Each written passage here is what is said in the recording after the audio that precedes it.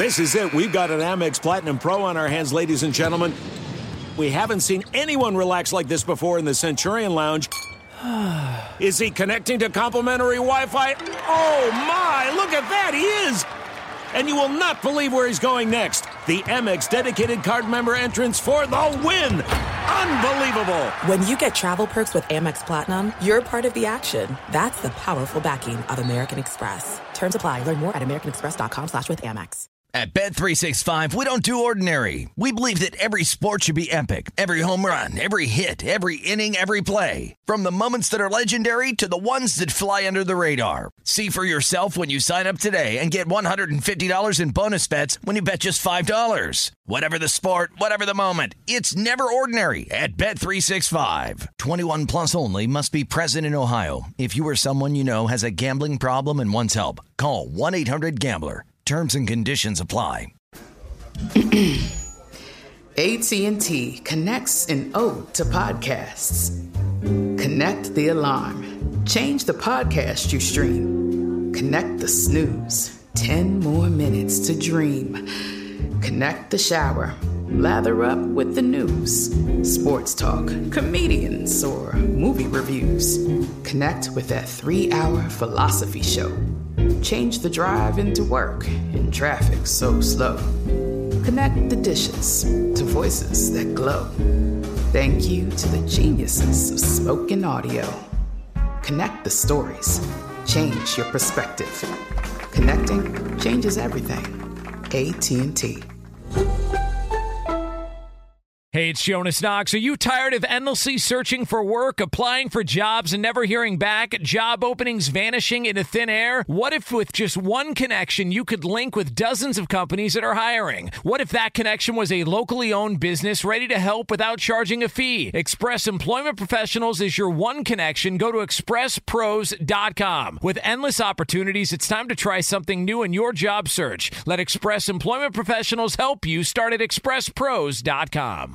Enjoy all your favorite sports like never before at BetMGM. Signing up and playing is so easy. Simply sign up using code Buckeye and receive up to $1,500 back in bonus bets if you don't win your first bet. When you register with BetMGM, you can get instant access to a variety of parlay selection features, live betting options, and the best daily promotions in the business. And with BetMGM at your fingertips, every play and every game matter more than ever. Place your moneyline, prop, and parlay bets with the king of sportsbooks today. Sign up using code Buckeye and receive up to $1,500 back in bonus bets if you don't win your first bet. That's right, up to $1,500. Again, sign up using code Buckeye and receive up to $1,500 back in bonus bets if you don't win your first bet. BetMGM and GameSense remind you to play responsibly. 21 plus and present in Ohio. Subject to eligibility requirements. Rewards are non-withdrawable bonus bets that expire in 7 days. Gambling problem? Call 1-800-GAMBLER in partnership with MGM Northfield Park.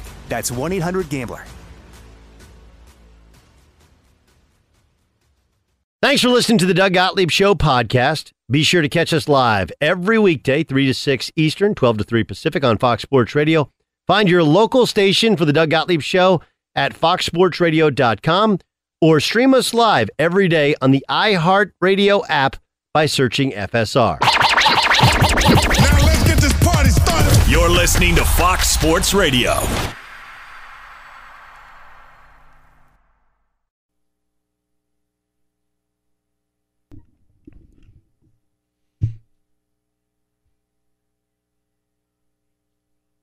Boom! What up, America? Doug Gottlieb Show, Fox Sports Radio.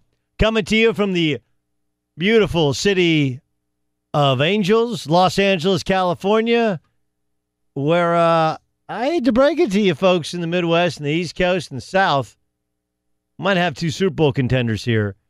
We will find out this upcoming weekend. Rams, Chargers, part of the discussion.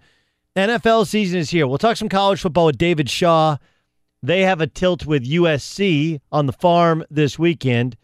David Shaw, head coach of the Stanford Cardinal, joins us in about 15 minutes. That's on Fox Sports Radio, the Fox Sports Radio affiliate that you're listening to, the iHeartRadio app, or foxsportsradio.com. Jay Glazer is going to join us for an entire hour in studio next hour. We'll go through everything, including Le'Veon Bell. Give you my thoughts on Le'Veon Bell and what in many ways was unprecedented, what we saw or read or heard yesterday from the Steelers locker room. We'll work our way back to the Pittsburgh Steelers. Let me start with the Falcons and the Eagles. These are the last two defending NFC champions. One team completed the task, the other team did not. Both got off to a big first-half lead over the Patriots. The Eagles actually succumbed to a Patriots comeback, but then found a way to separate themselves and then get one last turnover and beat the Pats in the Super Bowl, as opposed to the Falcons, who had a dominant season 2 years ago. They're up 28-3, and I think you know what happened next. Also should be mentioned that the Falcons had a chance to beat the Eagles in Philadelphia in the divisional round of the playoffs last year. This is after Atlanta got off to a slow start, Super Bowl hangover, offensive coordinator change, and then got to be one of the hotter, if not hottest team in the National Football League or in the NFC late in the season. So they've met recently. They've both won big in the NFC. They both got into the Super Bowl. One team won one. One team lost one in just awful fashion for them. And they meet tonight in Philadelphia. What's maybe more interesting is, and I guess part of this is the fact the Eagles won their last game, is we haven't heard anything from Atlanta. Nothing. Crickets. Some of it is it's Atlanta. It's one of those teams that we only really cover when they're good. Some of it is the personalities. You know, Matt Ryan always says the right thing. And even though Julio Jones' holdout only lasted a day, he wasn't forced to, and nor has he ever been an in front of the camera, me sort of guy. But some of it is also kind of the culture of the clubs, the culture of the city. Philadelphia has always been a little brother city to New York or to D.C., so when they finally win a title and who they beat to win the title, they puff out their chest and rightfully feel good about it, and they've let you know just how good they feel about it the entire offseason. Falcons, we haven't heard hide nor hair from them. Can anybody remember any sort of memorable quote at all from the Falcons over these past 2 years? The answer is not really. I don't think any of this plays a factor at all in who wins tonight. But here's something that's interesting. The defending Super Bowl champions are opening up at home against the team they beat last year with the same quarterback they beat them with. Granted, Alshon Jeffrey not going to play. And they're a 1-point favorite. A 1-point favorite means they're a neutral site dog. Usually get about 3 points for a home field advantage, and they are a 1-point favorite. It's a pick'em game. Vegas is telling you, hey, we think the Falcons are currently better than the Eagles, who had the NFL's MVP before he got hurt. We were told about the depth of their roster, how they're going to be even better this year with Jason Peters and others back from injury. Right? And part of the Falcons' struggles last year was, it was first year under Steve Sarkisian. They lost Kyle Shanahan to the San Francisco 49ers. And they struggled with the offensive coaching staff change, which, by the way, has happened in Philadelphia. Sure, Doug Peterson's back, but that offensive staff has changed. The coordinator is now a head coach, and others are gone with them. Quarterback coaches in Minnesota, there has been a lot of change. So, first week does not determine necessarily how good you are, but it does kind of set the tone for the season. Look back at other first weekends. Last year, the Chiefs beat the hell out of the Patriots. They did lose in the first round to the Titans, but the Chiefs, once again, got to the playoffs, won the AFC West. Year before that, it was the Broncos beating the Panthers. That was a Broncos team that didn't even make the playoffs. And that was the Panthers team coming off a Super Bowl loss to the Broncos, albeit with Peyton Manning. Year before that was Patriots beat the Steelers. The Patriots would get the number 2 seed before losing to the Broncos in the AFC Championship game. Year before that, it's the Seahawks beat the Packers. The Seahawks lose in the Super Bowl to the Patriots after beating the Packers in the NFC Championship game. So there is some precedent. Hey, in 13, the Broncos beat the Ravens. They would get the number 1 seed, had the best offense in the history of the sport at that time before getting beaten by the Seahawks. So what's past, it doesn't always mean these two teams will play, but in addition to trying to get Super Bowl or NFC playoff or AFC playoff rematches, they've usually picked out 2 of the elite teams. And of the past 5 years, 4 of the winners have gone to the playoffs. 3 of them have gone deep into the playoffs, including 2 losing in the Super Bowl. All right, let's get to Le'Veon Bell. I don't know the difference in contract. I know what I'm told the contract offer has been from the Steelers, but that's filtered down news. That's a game of telephone. We are in a completely different era in sports. We are.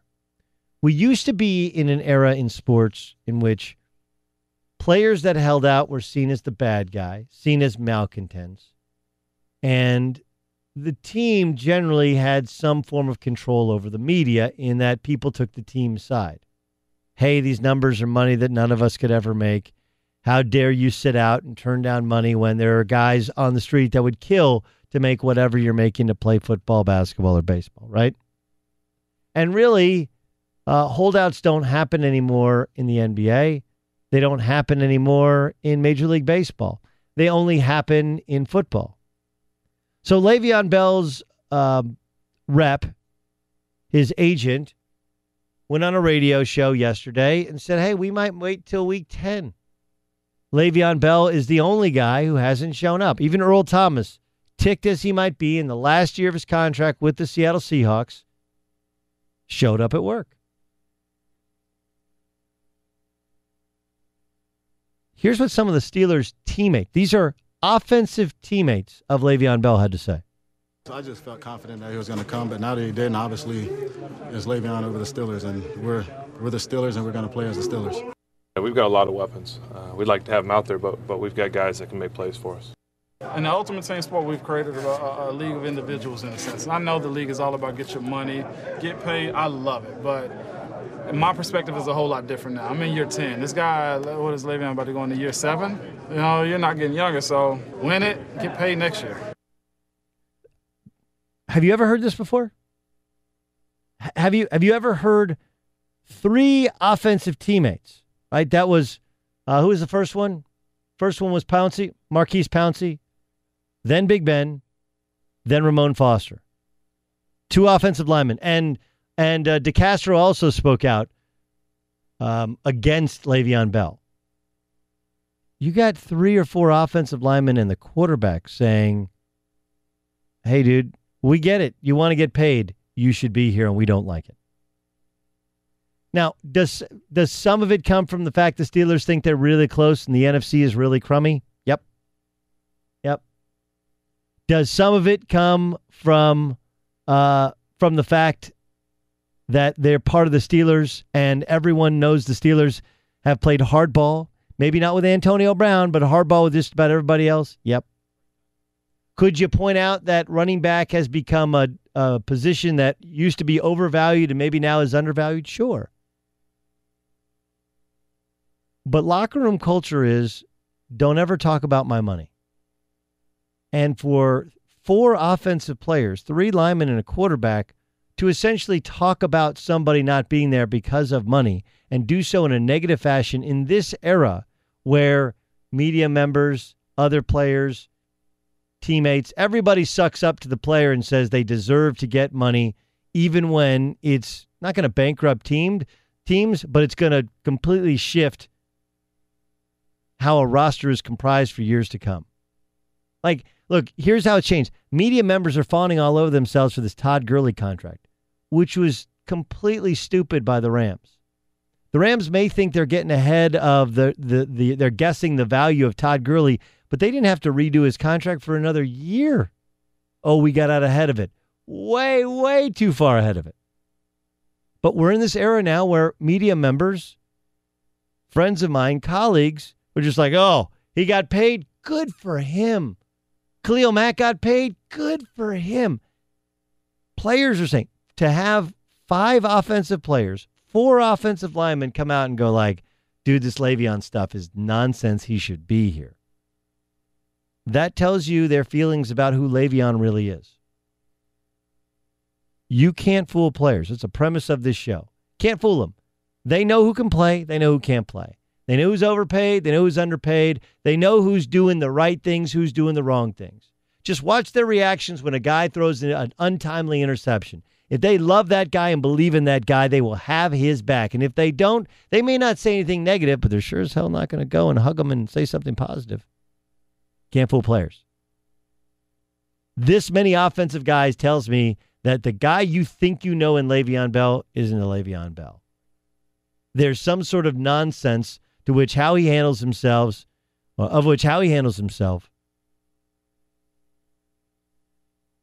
and a lack of understanding by so many of how much the linemen and the offense and Big Ben and Antonio Brown have contributed to his success, both financially and statistically. These players are telling you all you need to know, that they're not in on Le'Veon Bell and has nothing to do with money. All right, got a good one this weekend in the Pac-12. Stanford, USC. What can we expect from Bryce Love? Really, really struggled because the box was loaded last weekend. What happens this weekend? And how do you game plan against a true quarterback who only has one tape you can throw in? We'll ask David Shaw. He's the head coach of Stanford. They take on USC. He joins us next in the Doug Gottlieb Show, Fox Sports Radio. Be sure to catch live editions of the Doug Gottlieb Show weekdays at noon Eastern, 3 p.m. Pacific on Fox Sports Radio and the iHeartRadio app. Brought to you by Progressive Insurance, creators of the Name Your Price tool. Choose from a range of coverage options and pick the price that works for you. Visit Progressive.com today. This is the Doug Gottlieb Show on Fox Sports Radio.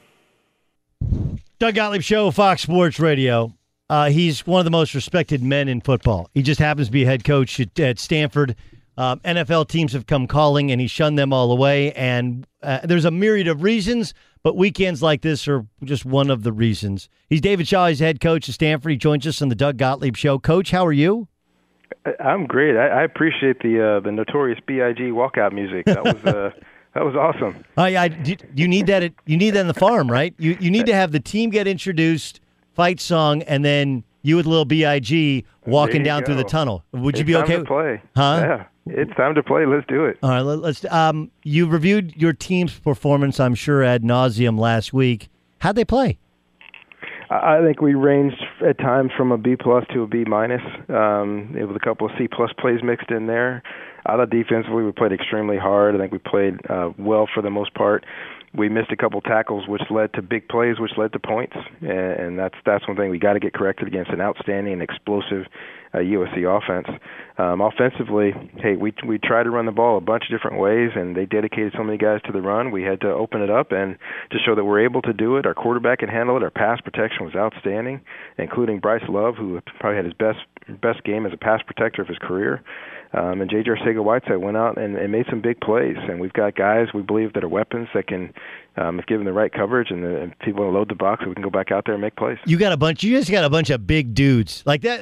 There was some kind of unfair matchups out there that you're just throwing it up. And I mean, J.J. is just Deboing guys back there in their defensive backfield. Were they small, or is J.J. that big? It looked like there was Kevin Hart was covering him. That's what it looked like. No, there are a couple of bigger guys out there, but we believe in JJ's ability. And we're talking about a guy who was Mr. Football, State of South Carolina, but also Mr. Basketball. This guy's got unbelievable leaping ability. He's got hand-eye coordination. He's got great body control. Colby Parkinson made a couple plays in that game also. In he's a big old tight dude. end. Yeah. So you mentioned, I tell the guys all the time, I don't believe in fair fights. You know, if we're gonna fight, I want to fight a fight that we can win. So there were people when Bryce decided to come back. They're like, man, that's crazy. You run the risk of injury. You run the risk of a loaded box. You pointed out something that it's not sexy to talk about, and I know that a lot of people think your style's not sexy, but it's incredibly important for his long-term future that he's great in pass protection, right? Like you can't play on third down in the NFL if you want to be one, you can't catch it out of the backfield, but two, even more importantly, you can't protect your quarterback. Is he the type of kid you need to have that conversation with, or is this something that he's always bought into? Oh, absolutely, and there's a reason why he put on about 10 pounds this offseason, and it was, not for the beach body, it was to be an NFL football player and to prepare himself to have success at that next level. And for all that said, which is all true about Bryce wanting to be a doctor, He's going to graduate 2 quarters early from Stanford in biology, which is unbelievable. This guy wants to play in the NFL and wants to play for a long time. In order for him to do that, he knew he needed to get bigger, a little bit stronger, to handle the pounding, to be able to pass protect. And that's why he's sitting there 10 pounds heavier, much stronger than he was a year ago. And he was able to sit some guys down in pass protection so we can get the ball off. So for the statistics gurus out there and for the fans that said that was a terrible game, trust me, there are a lot of NFL teams put on that game from last week and said, okay, this guy's actually moved up in my book. Yeah, it's crazy how it happens in reality as opposed to the perception of the fans that simply look at the box score. Last year, you give up 42 to SC. It was the second week of the season, and Keller didn't play well. Bryce statistically had a good, but you guys could not stop. Couldn't stop Ronald Jones, couldn't stop Stephen Carr. They ran the ball all over through you. And even though Sam Darnold had a couple of turnovers, he threw 4 touchdowns. Obviously, they're vastly different this year without Ronald Jones, without Sam Darnold. But is there something about the style that USC plays that gives you guys trouble? Well, I think if you look at the last few years, this has been a back-and-forth battle. They beat us in the Pac-12 championship game by 3. I think we played much better against them then, even though we still spotted them 2 scores, different points during the game. And then 2 years ago, a lot of people in SC were saying, gosh, when are we going to beat the Stanford team? They've taken care of us, 3 out of the last 4 years or 2 out of 3, whatever it was. So we've had a lot of back and forth. Both teams have been very good.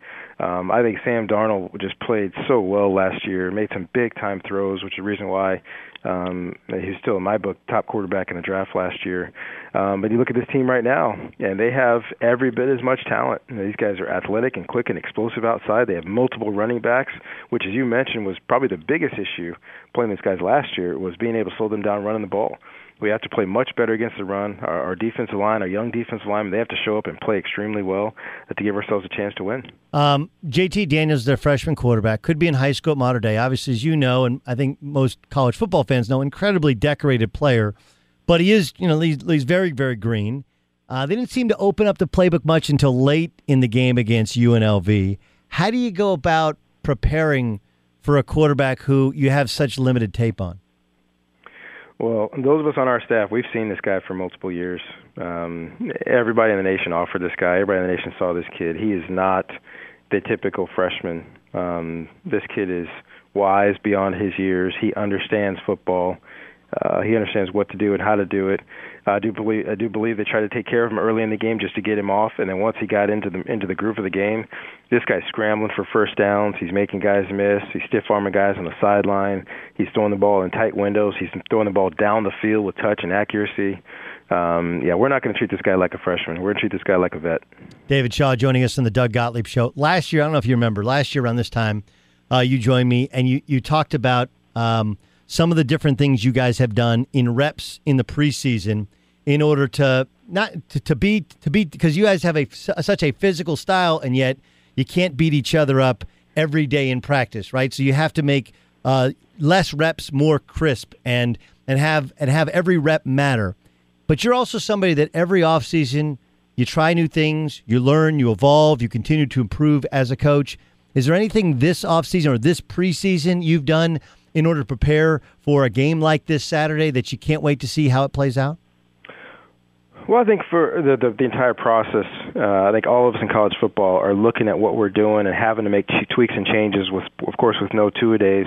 One of the things I did this year, honestly, is I lengthened our practices a little bit to make sure we got enough reps, especially as long as we were healthy, to get enough reps so that our guys can really stack those reps, because that's the only way you get better. You get better practicing full speed. We had 2 major scrimmages and a couple other periods where we went live, and we really focused and concentrated on those periods to get the most out of those, because we know we couldn't do it every other day like you used to do it in 2 days, et cetera, or you're tackling everybody. You had to do it less, but when we did it, I wanted to make sure we did it well. And that was a big focus, knowing that, right off the bat, we're going to play against a physical San Diego State football team that's going to line up and run the ball right at us. We're going to play against a very physical imposing USC football team that's going to run the ball right at us, as well as try to throw the ball all over the yard to get to some really good athletes. So to prepare ourselves, we had to go hard against each other. There were a couple times in training camp where our guys are kind of barking at each other a little bit because you get so sick of seeing the same guy every single day and getting after it. But it's the reason why you do that. So when you come to a game like this, you don't think, you just react. All right. I want to ask you, football-wise, because you're somebody who puts a lot of thought into it. There's a ton of reaction in the NFL to the new use of the helmet rule. And look, they got a little itchy trigger finger. Obviously, in college football, the targeting rule, you had players ejected. If you were in charge, do you like the current path we're on in terms of officiating college and pro in how we judge the use of the helmet? Now, I'll say this. I love the path that we're on. Because it's making us talk about it, and it's making us tweak the game every year, as we should. We should do everything we can every single year to make this game as safe as it can be, because it is not a safe sport. But I'll say this. Every time that we tweak something, there needs to be an experimental period. And if things are going well, that we continue it, as long as we're willing to say, hey, this isn't going well, and change it back. Now, the NFL rule, which I understand, and I think possibly on purpose, was over-officiated. Right. And I think most everybody that watched any game would say that it was over-officiated. As long as I think we dial it back a little bit and use the guys in the replay booth and see, which I would talk to a bunch of officials on all levels, you can never judge intent. You can only judge exactly what happened. But if you can say, okay, this guy is lowering his helmet to protect himself and not using his helmet as a weapon, then that shouldn't be penalized. There's a natural thing as far as not trying to hit another guy in the head, that you lower your body in order to hit him in the chest. Well, if you lower your body, you naturally lower your head a little bit. So to be able to have a little bit of discernment so that we're not flagging everything, that we're truly flagging those guys that are using their helmet as a weapon or using the other guy's helmet as a target. Those are the two things we really want to take out of.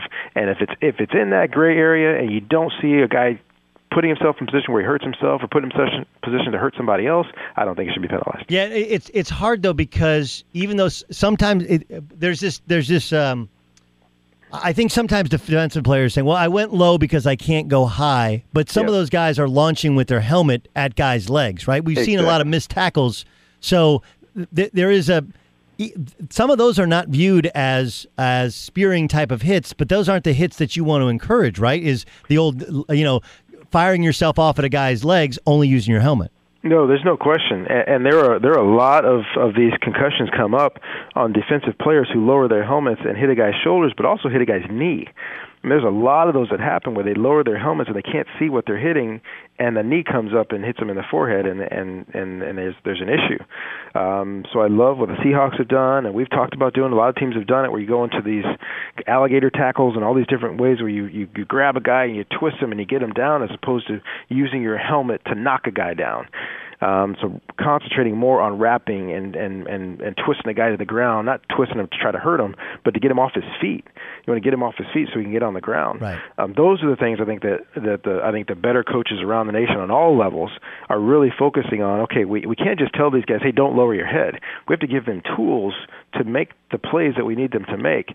So in order to get this guy, I'm coming at this guy at an angle, he's running away from me, I'm coming at this 45-degree angle, I don't have to put my head down on his knee. I can put my head behind him and get my arms around his legs, and he can't run if my arm's around his legs.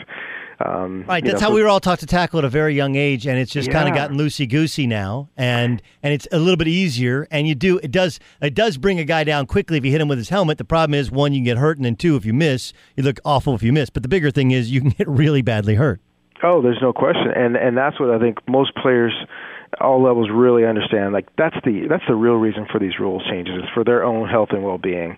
And the goal for guys that want to play for a long time is to understand why these rules are being made and make the adjustments and changes in order to make sure that, yes, they can be safe, and number two, that they can be effective at what they're asked to do. You guys are wearing two ribbons, right? You got the yellow and the lime green to bring awareness to sarcoma and lymphoma, two dangerous kinds of cancer.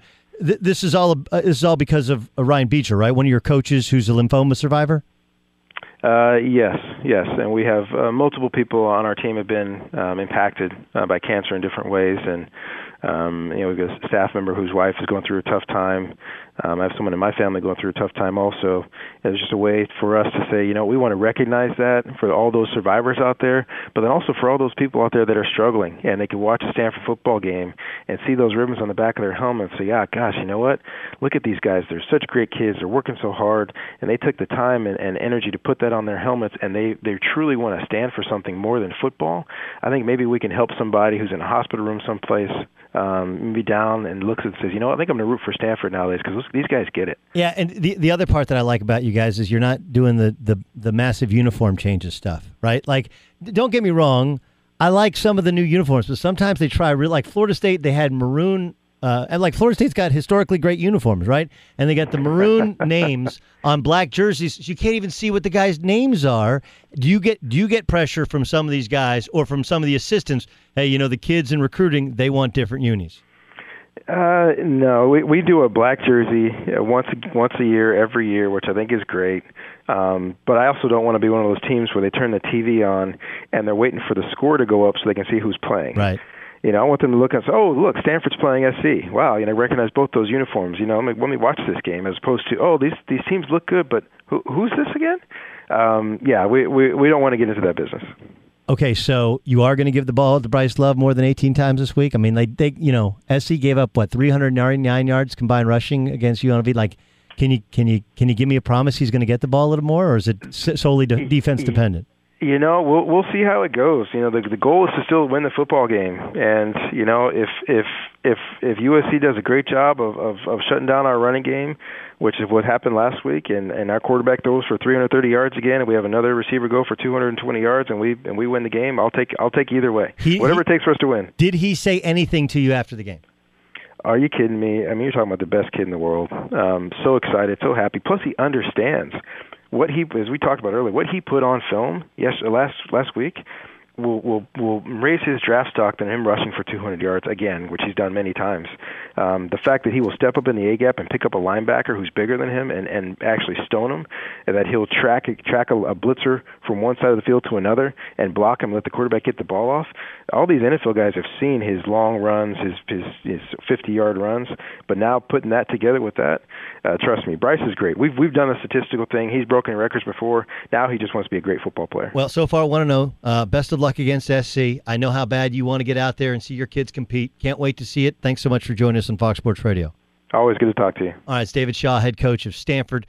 Let's welcome in Dan Beyer, who of course is standing by watching Tiger Woods, salivating at Tiger, who put a 29 out on the front nine. 29 on the front nine. And the last guy to do that on the PGA Tour, I believe, was Eldrick Tiger Woods in 07, was it not? That could be the case. I don't even have that stat in front of me. I do have this to say. He did cool down a little bit on a second nine because he actually started on the 10th hole today. But Tiger, yes, his name atop the leaderboard by himself. There's no T1. It is just a number one. Tiger Woods leads the BMW Championship in first-round play.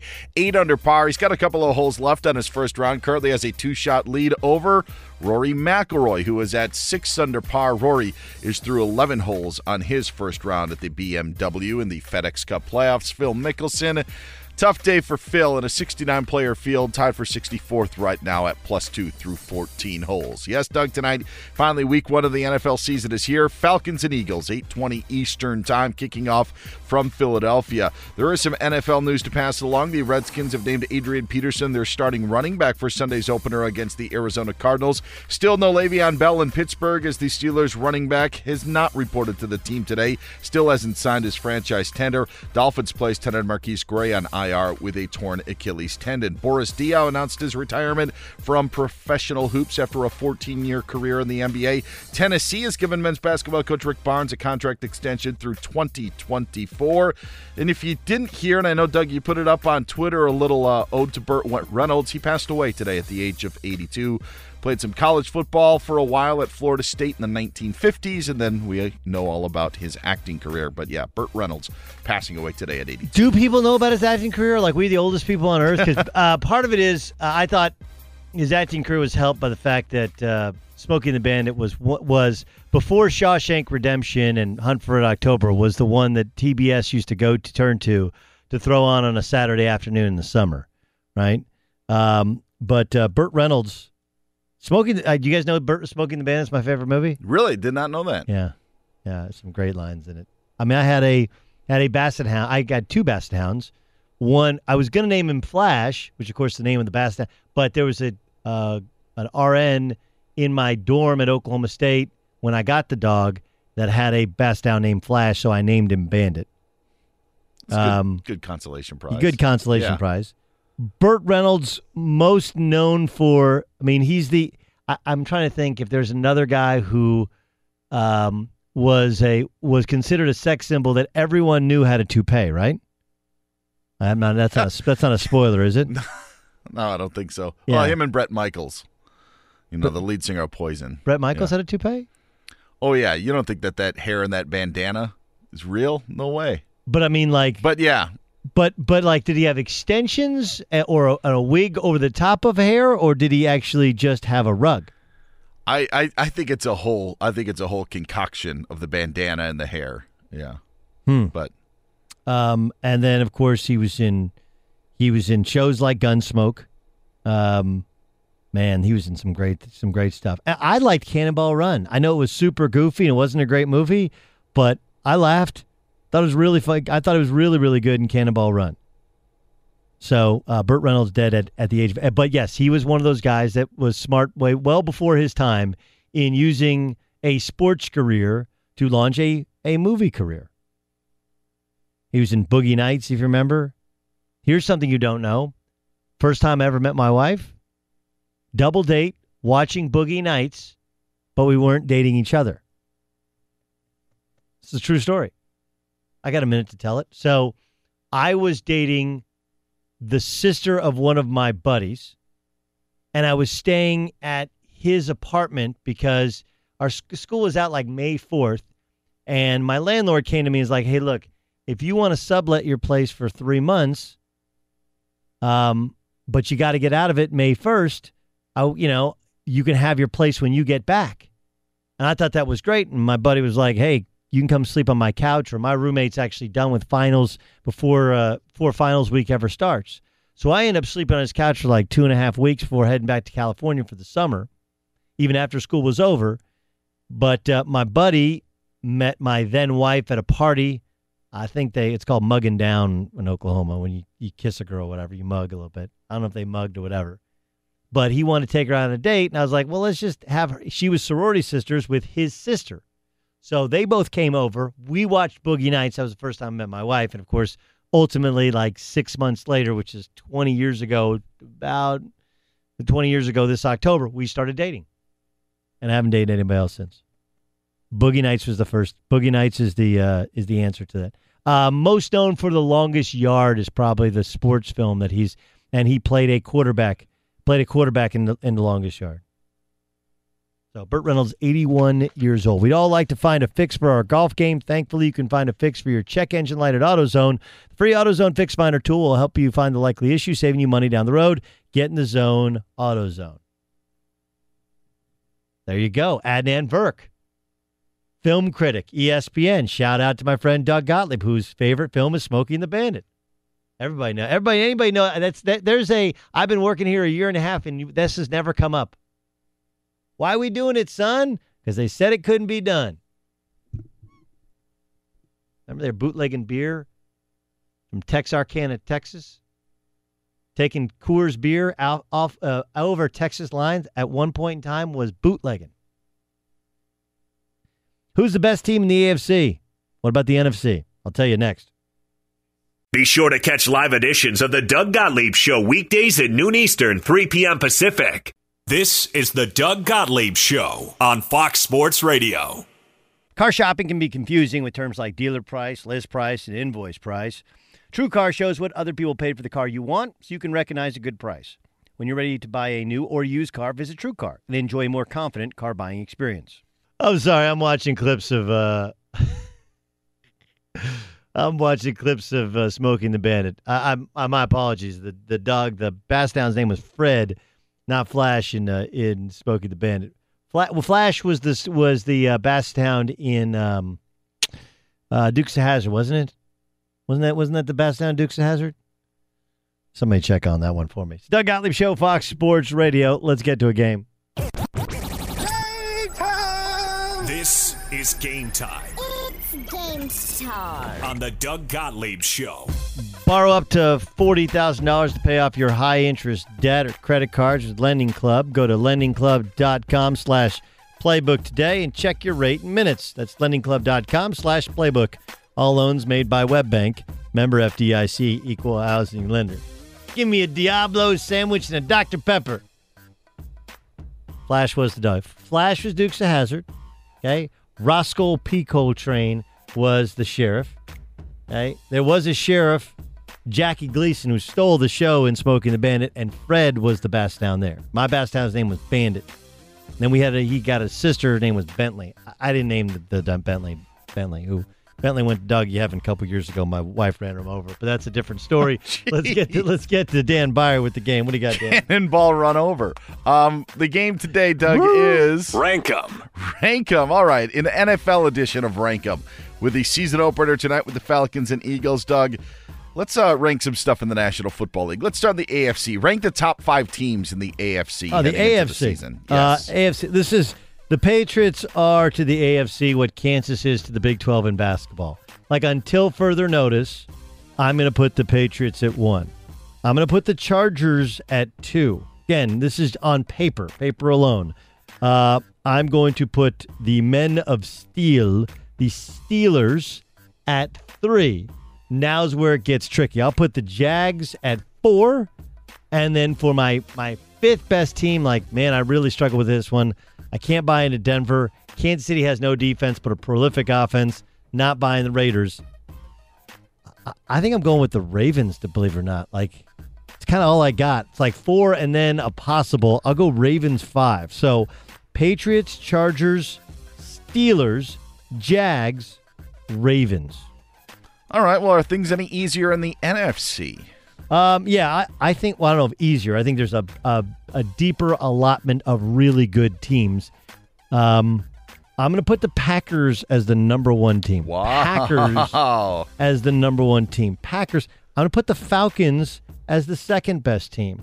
I'll put the Eagles as the third best team, and part of that is if they had Carson Wentz, if they had Alshon Jeffrey, I might rank them number 2 or number 1, but they don't. And I don't know when either or both will be back. And I think they're going to lose a game or two beforehand. Plus, they're carrying heavy as the head that wears the crown. I'll put the Eagles at 3. I'll put the Rams, Ramos's Rams, at 4. And I'll put the Saints at 5. The Saints are my 5th team. Carolina Panthers right there around that 5th team. All right. Oh, wait, I forgot the Vikings. Hold on. Okay. Hold on. Let's take that. Let's slide the Rams down to 5. My bad. And I'm going to put the Vikings up there at 4. Vikings at 4. And who was at 2?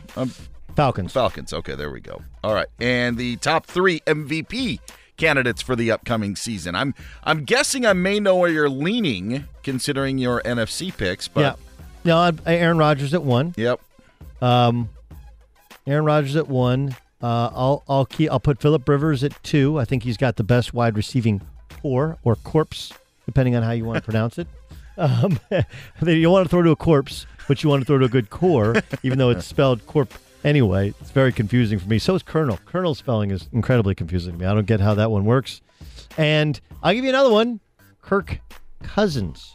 Ooh. Kirk Cousins as an MVP candidate. All right. I think he's got weapons galore there. All right. Let's wrap up with this one. Top 3 coaches. Not best coaches. We're going the bottom end. Top 3 coaches likely to be fired first. This is fun. Yes. There's some candidates typed up for you. Could be off the list as well. I like this. Dirk Cutter's there, but I think Vance Joseph is 1 just because he barely survived, and I don't know how that one works. I think if Marvin Lewis gets fired, it'll be at the end of the year. I think Todd Bowles at the end of the year. I think Jay Gruden would be at the end of the year. Dirk Cutter's 1 that he probably gets a couple extra games because he doesn't have his quarterback first 3 years. I'll put Vance Joseph 1, Dirk Cutter 2, and then I'll put Adam Gase at 3.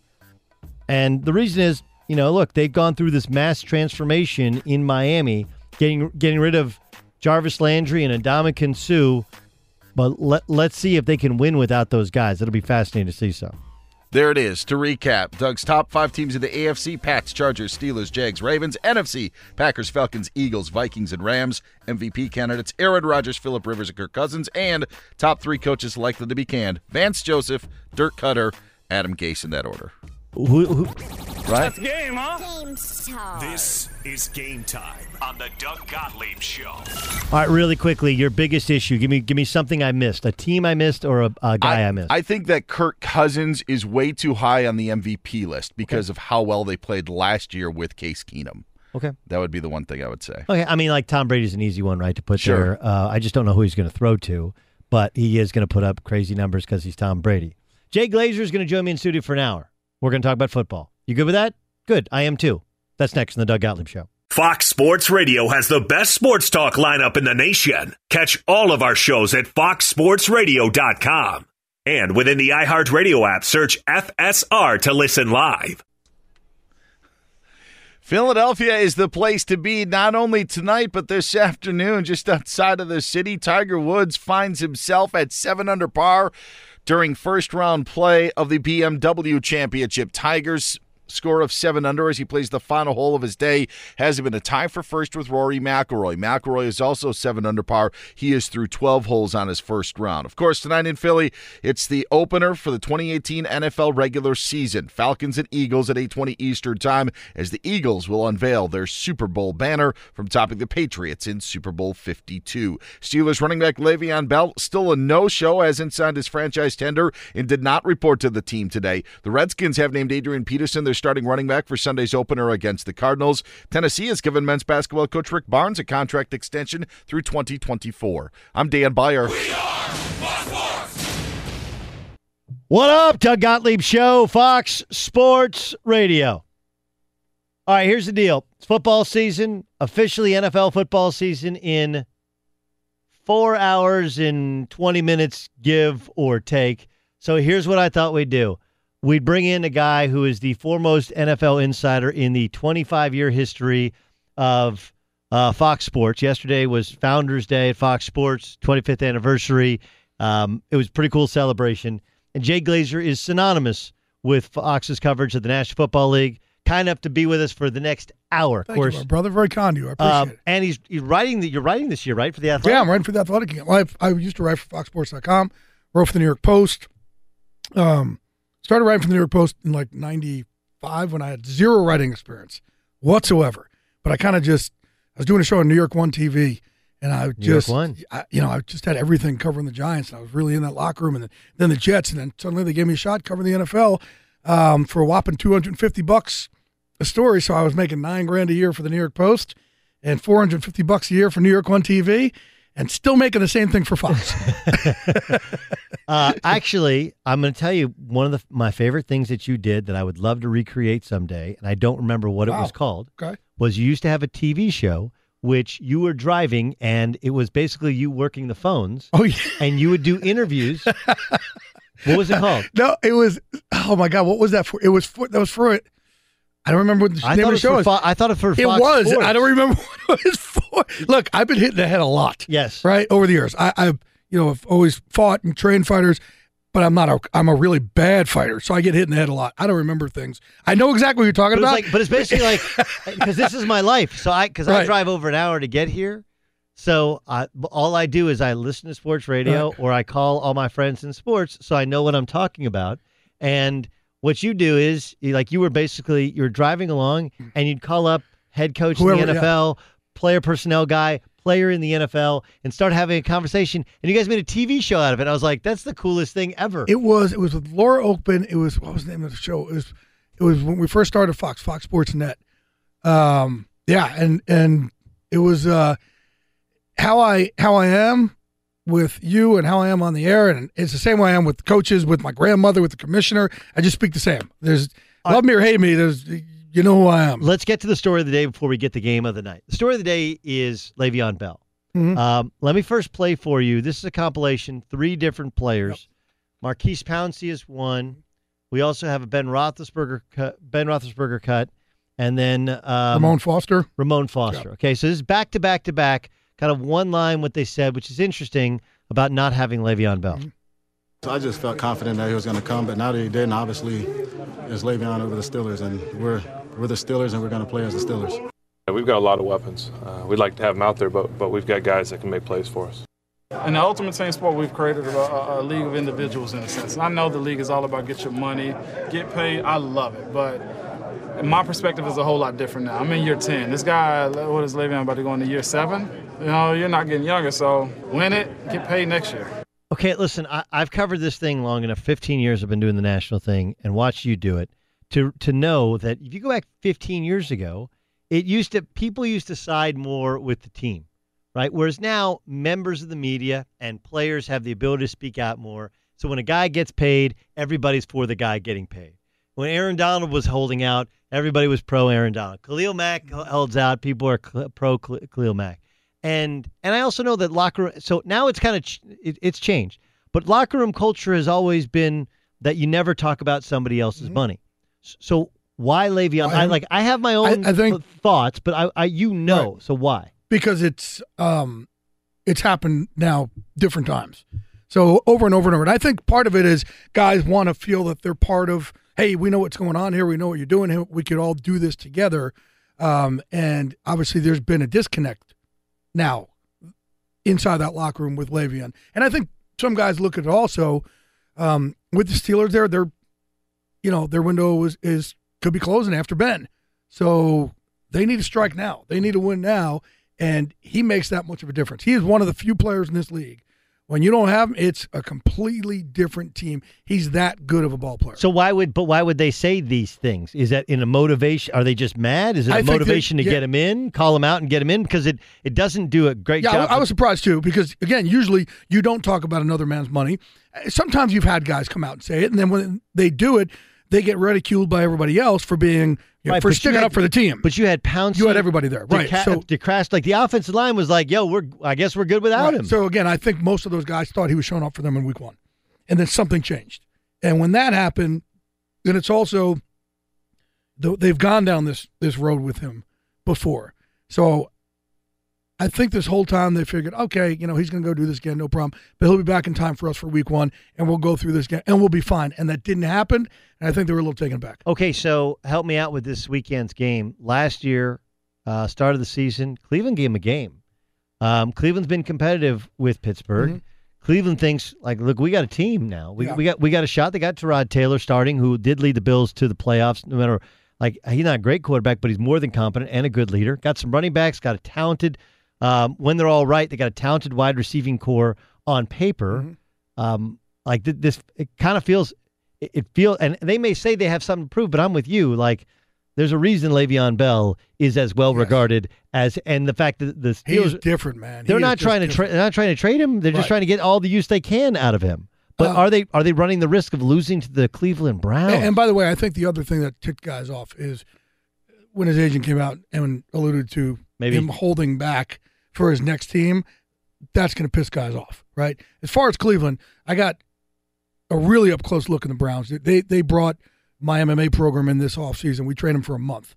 So we went down for OTAs, myself, brought in Randy Couture, Chuck Liddell, Jay Haran, some real bad SOBs. We did the Saints last year for 6 weeks going to the start of the season. And their defense changed. They changed. Their mindset changed. They took on that fighter mentality. We went in with the Browns last year. There are a couple gangsters. I will tell you this, right off the bat, Baker Mayfield, man, I am a huge believer. Just being able to see him when he's on the run, the way he throws, and I know I said it last week on TV, and people are like, oh, well, what about Aaron Rodgers? Aaron's the best who's ever done it. But Baker, I've never seen a rookie or a guy the way he rolls out and fires with his kind of zip. Myles Garrett, we've trained everyone from Jared Allen to Clay Matthews to Clowney to Patrick Willis to every pass rusher you could think of. He is the biggest, fastest, most violent, explosive defensive lineman that's ever put his hand on us. Wow. He's different. He is defensively, he's going to cause a lot of problems. But I think they took in when you're there, it's going to take a little while to get that team. Losing really is a disease, and you start getting used to it. And even when you're there, you're like, they're going to have to do drastic things, which is why they brought us in, to do drastic things to get guys to know that losing is not okay. And it gets in your mindset. And I think that's what's happened to Cleveland in the past. When things happen, they go, oh, no, here we go again. And they're going to need success early to not have, oh, here we go again. Just because you put a whole bunch of new players in there doesn't mean you're going to have a new result. I couldn't agree with you more. It's funny. Last year, I thought the Rams, I didn't think they would have as good a season as they had, but I thought the Rams, because you're right, because you start, fans are not no different than players. You expect something bad to happen. And if you remember the Rams' schedule, they played the Colts, who had the worst roster in the league last year. That helped them get going. I thought they had a chance of beating the Skins, which they did because McVay had just come from D.C. Right. And then they had the Niners, who were in rebuild mode. Like, those are their first 3 games. You go 2-1, it gives you a bump, and they had improved their personnel. I actually think the same thing about the Chargers this year. Yeah. Like, the Chargers have... I think Chargers are a scary team, to be honest with you. But they have great personnel. But the problem with the Chargers is, dude, the start of the season has been so bad. But this year, I think 4 of their first 5 are in California.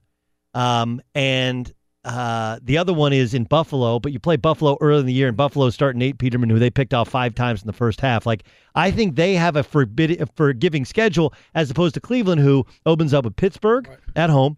They go to New Orleans, a really good team. Then they do get the Jets. That's a game which you could expect them to compete and win. But then they go out to the Raiders, Ravens, Chargers. So I don't think their schedule is as forgiving as like the Rams was last year to get them going early. The Rams knew, okay, we're different. We have a new coach. Everything's new in here. And that's really not the case with the Browns. But also there was such a dramatic shift. So when Sean McVay came in last year, it was such a huge difference, obviously, with Fisher and him. He fit square pegs and square holes.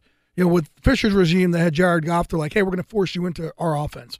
When McVay comes in, it's like, we're going to do whatever you do best and get you to understand it and bring him along the right way. But McVay definitely has more of that edgy attitude that this team needed than Jeff Fisher did. The Cleveland Browns have the same guy, you know, leading the charge there in Hugh Jackson. Hugh's going to have to obviously fit square pegs into different holes this year. Yeah, it's going to be fast to see. All right, I want to get to tonight's game. You have the last 2 NFC champions. Obviously, everything that's taken place for the Eagles after winning a Super Bowl. And heck, what's happened with the Falcons after losing the Super Bowl 2 years ago. Their ability to... They beat the Rams last year in the playoffs, almost beat the Eagles in the playoffs. We'll discuss that upcoming next. Jay Glazer in studio. You got a question for Jay, tweet at him or tweet at me at Gottlieb Show, and we'll discuss it on air. 1 hour of Fox NFL insider Jay Glazer. He'll join us here for the next 45 minutes. That's upcoming next. But first, you know what's not smart? Using your relatives to fill in at work while you look for staff. You know what else is not smart? Making the lottery the centerpiece of your retirement plan. You know what is smart? Going to ZipRecruiter.com/Doug to hire the right person. ZipRecruiter doesn't depend on candidates finding you. It finds them. Its powerful matching technology scans through thousands of resumes, identifies people with the right skills, education, and experience for your job, and it actively invites them to apply so you get quality candidates fast. That's why ZipRecruiter is ranked number 1 by employers in the U.S., and right now, you can get ZipRecruiter for free. That's right, free. Just go to ZipRecruiter.com/Doug. That's ZipRecruiter.com/Doug. ZipRecruiter.com/Doug. ZipRecruiter is ranked number 1 by employers in the United States. This rating comes from hiring sites on Trustpilot with over 1,000 reviews. ZipRecruiter.com/Doug. That's why ZipRecruiter is the smartest way to hire. Be sure to catch live editions of the Doug Gottlieb Show weekdays at noon Eastern, 3 p.m. Pacific on Fox Sports Radio and the iHeartRadio app. This is the Doug Gottlieb Show on Fox Sports Radio. Car shopping can be confusing with terms like dealer price, list price, and invoice price. True Car shows what other people paid for the car you want, so you can recognize a good price.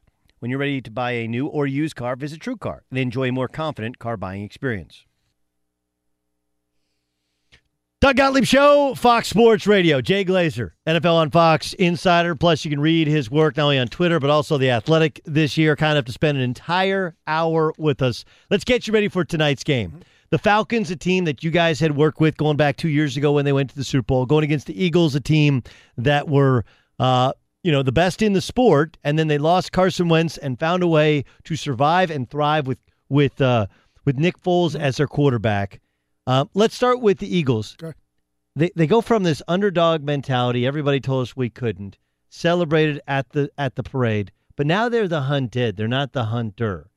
Like does their mentality have to change? Like how does that? And that's why you see teams they don't repeat besides the Patriots, because usually when teams win, this sickness sets in where they all look at it and go, "Well, I'm the reason why we won. I'm the reason." Where it goes from we to me, and it's a real hard thing for coaches to deal with and for locker rooms to deal with.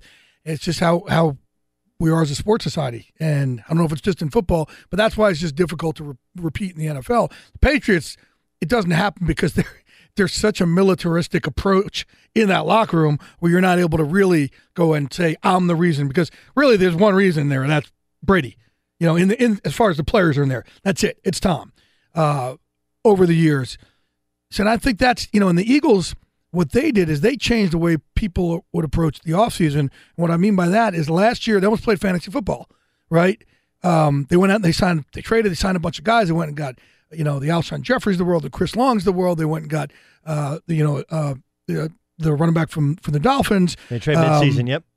And they just went after all these different pieces where most teams decided, okay, let's really go through the draft. We'll get a couple other pieces. But the Eagles didn't do that. They really went out and they wheeled and dealed and they tried to put together a bunch of pieces. Like we just said, the Browns did this offseason. I think you saw a lot of other teams start to do that. Rams kind of this did that offseason. The Rams did also. And that's what I mean. I think other teams, it's a copycat league. What have you done for me lately league? So I think the Eagles kind of made that okay this offseason for teams to do. Foles really struggled in the preseason. You can't look at the preseason. I understand, but he's a game plan guy, though. Like, he is a system game plan guy. When you don't have a game plan in and it's just raw, he's going to struggle. Now, if he struggles now in the first 3 weeks here when they're game planning, I'd be more concerned. I'd be more alarmed. But that was the thing with Nick Foles, right? So when he was there at the Eagles in the first place, he was great under Chip because his preparation was great. But then I think you read that he had some issues. His wife had some health issues, and he had to be there for her. And, you know, all of a sudden he couldn't be there first thing in the morning, last thing at night. That's what, and she's better now. He's able to go back to do that, to have that kind of preparation. And when he has that preparation, he excels. But my point is, he's one of those guys who needs that level of preparation in order for him to succeed. He can't just come out there and come off and that's it with not as much work and preparation. He can't Brett Favre it and just go out there and wing it. Give me a guy out wide, give me a guy in motion, give me a guy behind me, snap the ball, and somebody get open. Yeah. You know, the other thing though that gives me pause, in addition to not having Alshon tonight, is that he's also, and I know Nick a little bit, he's a really kind of thoughtful, interesting guy, and he has like legit feelings to where his confidence will drop a little bit. Right? And so when he's a regular dude like us in that way, right, except he's just a way better football player than us. Yes, but we 2 feet taller than me. We talk with Jordan Palmer going back a week ago, as quarterback guru, former, as Carson's brother. And he's like, look, I kind of think the number one skill you have to have as an NFL quarterback is confidence. You talk about Baker Mayfield, he's like, dude, Baker is as confident as a kid as I've ever seen. That's my fear, is that things go bad and he loses confidence and we're like, here we go again against the Falcons, a team that he wasn't great against even when they beat him in the playoffs. Well, that's what it's going to be. It's going to be up to the head coach to make sure that they get Nick right. No pun intended, but they've got to get him right. And that's what you want from good coaches. Look, that's where you have the Mike McCarthy's and the Aaron Rodgers. It's not, and the Bill Belichick's and McDaniels and Tom Brady and the Drew Brees and the Sean Payton. Trust me, those dudes, you got to be crazy to be this good at this level. You got to be absolutely crazy. So your head coach, they're your head coach, but they're also your therapist. They've got to be a great therapist to get all the roommates in your head to talk really nicely to each other. When you're back there in the pocket or you're in the huddle there, it's really what your head coach can do, what's between your ears. I feel like the Falcons are the team we've probably talked least about in the offseason. Right. Saints are in that conversation. What a difference a year makes. Right. And I just actually, on the way in here, I talked to Dan Quinn about an hour ago. So you should have been a TV show, like your old TV show. It had you and Dan Quinn, and you could have been filming from your car. You could have been right there in the back seat. Right. And he was like, oh, so nice to go to a season opener, just like normal. As in last year, they had an entire year of the breakdown in the Super Bowl. And at one point, and I talked to Matt Ryan about this a lot too, they were both like, every time we try to put it to rest, we eventually realized we're not the ones who decide when we get to put it to rest. And they kept saying, well, guys, we're not talking about it. We've moved on.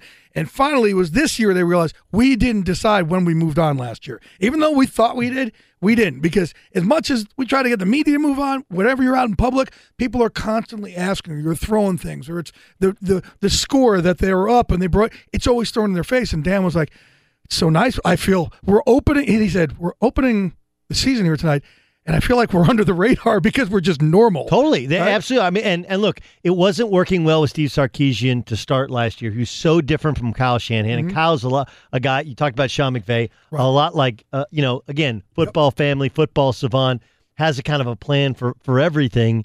And Sark was so very, very different. But they did seem to figure it out late. It did. Right. One, they got the running backs healthy, but they did seem to figure it out late. Are the Falcons that team that we're not talking enough about that could well be playing in the Super Bowl? And I think even the Super Bowl year, we weren't talking enough about them. They don't have flashy, players and big outspoken players, and they don't have the Odells and they have Julio, but Julio is a quiet guy. Matt Ryan is Julio's holdout lasted exactly like 24 hours. That's exactly. Like, we'll give you another $1 million. We'll move some money around. And that's where it really is. It's an interesting team. It kind of reminds me a little of the Packers, a little of how Seahawks were as far as how close they are in that locker room. But look, we just talked about your head coach being your therapist. I'm going to sign up for marriage counseling or relationship counseling if Dan Quinn ever has like a TED Talk or or some lesson about it, because to get those guys to be able to move on from that collapse the year before and not say every time they're in a game, oh no, here we go again. Yeah, like Seattle is amazing. Seattle's still kind of not over it, right? They had to get rid of all those guys in order to be over it. All right, I got a bunch of stuff I want to get to. You mentioned the Green Bay Packers. Mm-hmm. Aaron Rodgers seemed to be ticked that they got rid of Jordy Nelson. That was his guy, right? But you bring in a new general manager. They spend a little bit of money, and they also got rid of his quarterback coach. Too. No, not that. They bring in Jimmy Graham. I mean, you look at Jimmy and Jordy. I love Jordy, but Jimmy Graham, that's a mismatch waiting to happen there with him and Aaron. Okay, so is it simply now that he's seen all these guys, he got paid, he's better, or is he still kind of ticked at the situation? No, I don't know if he was. It's just Aaron. Aaron's just going to speak his mind. Yes, and when you play like that, you have more of the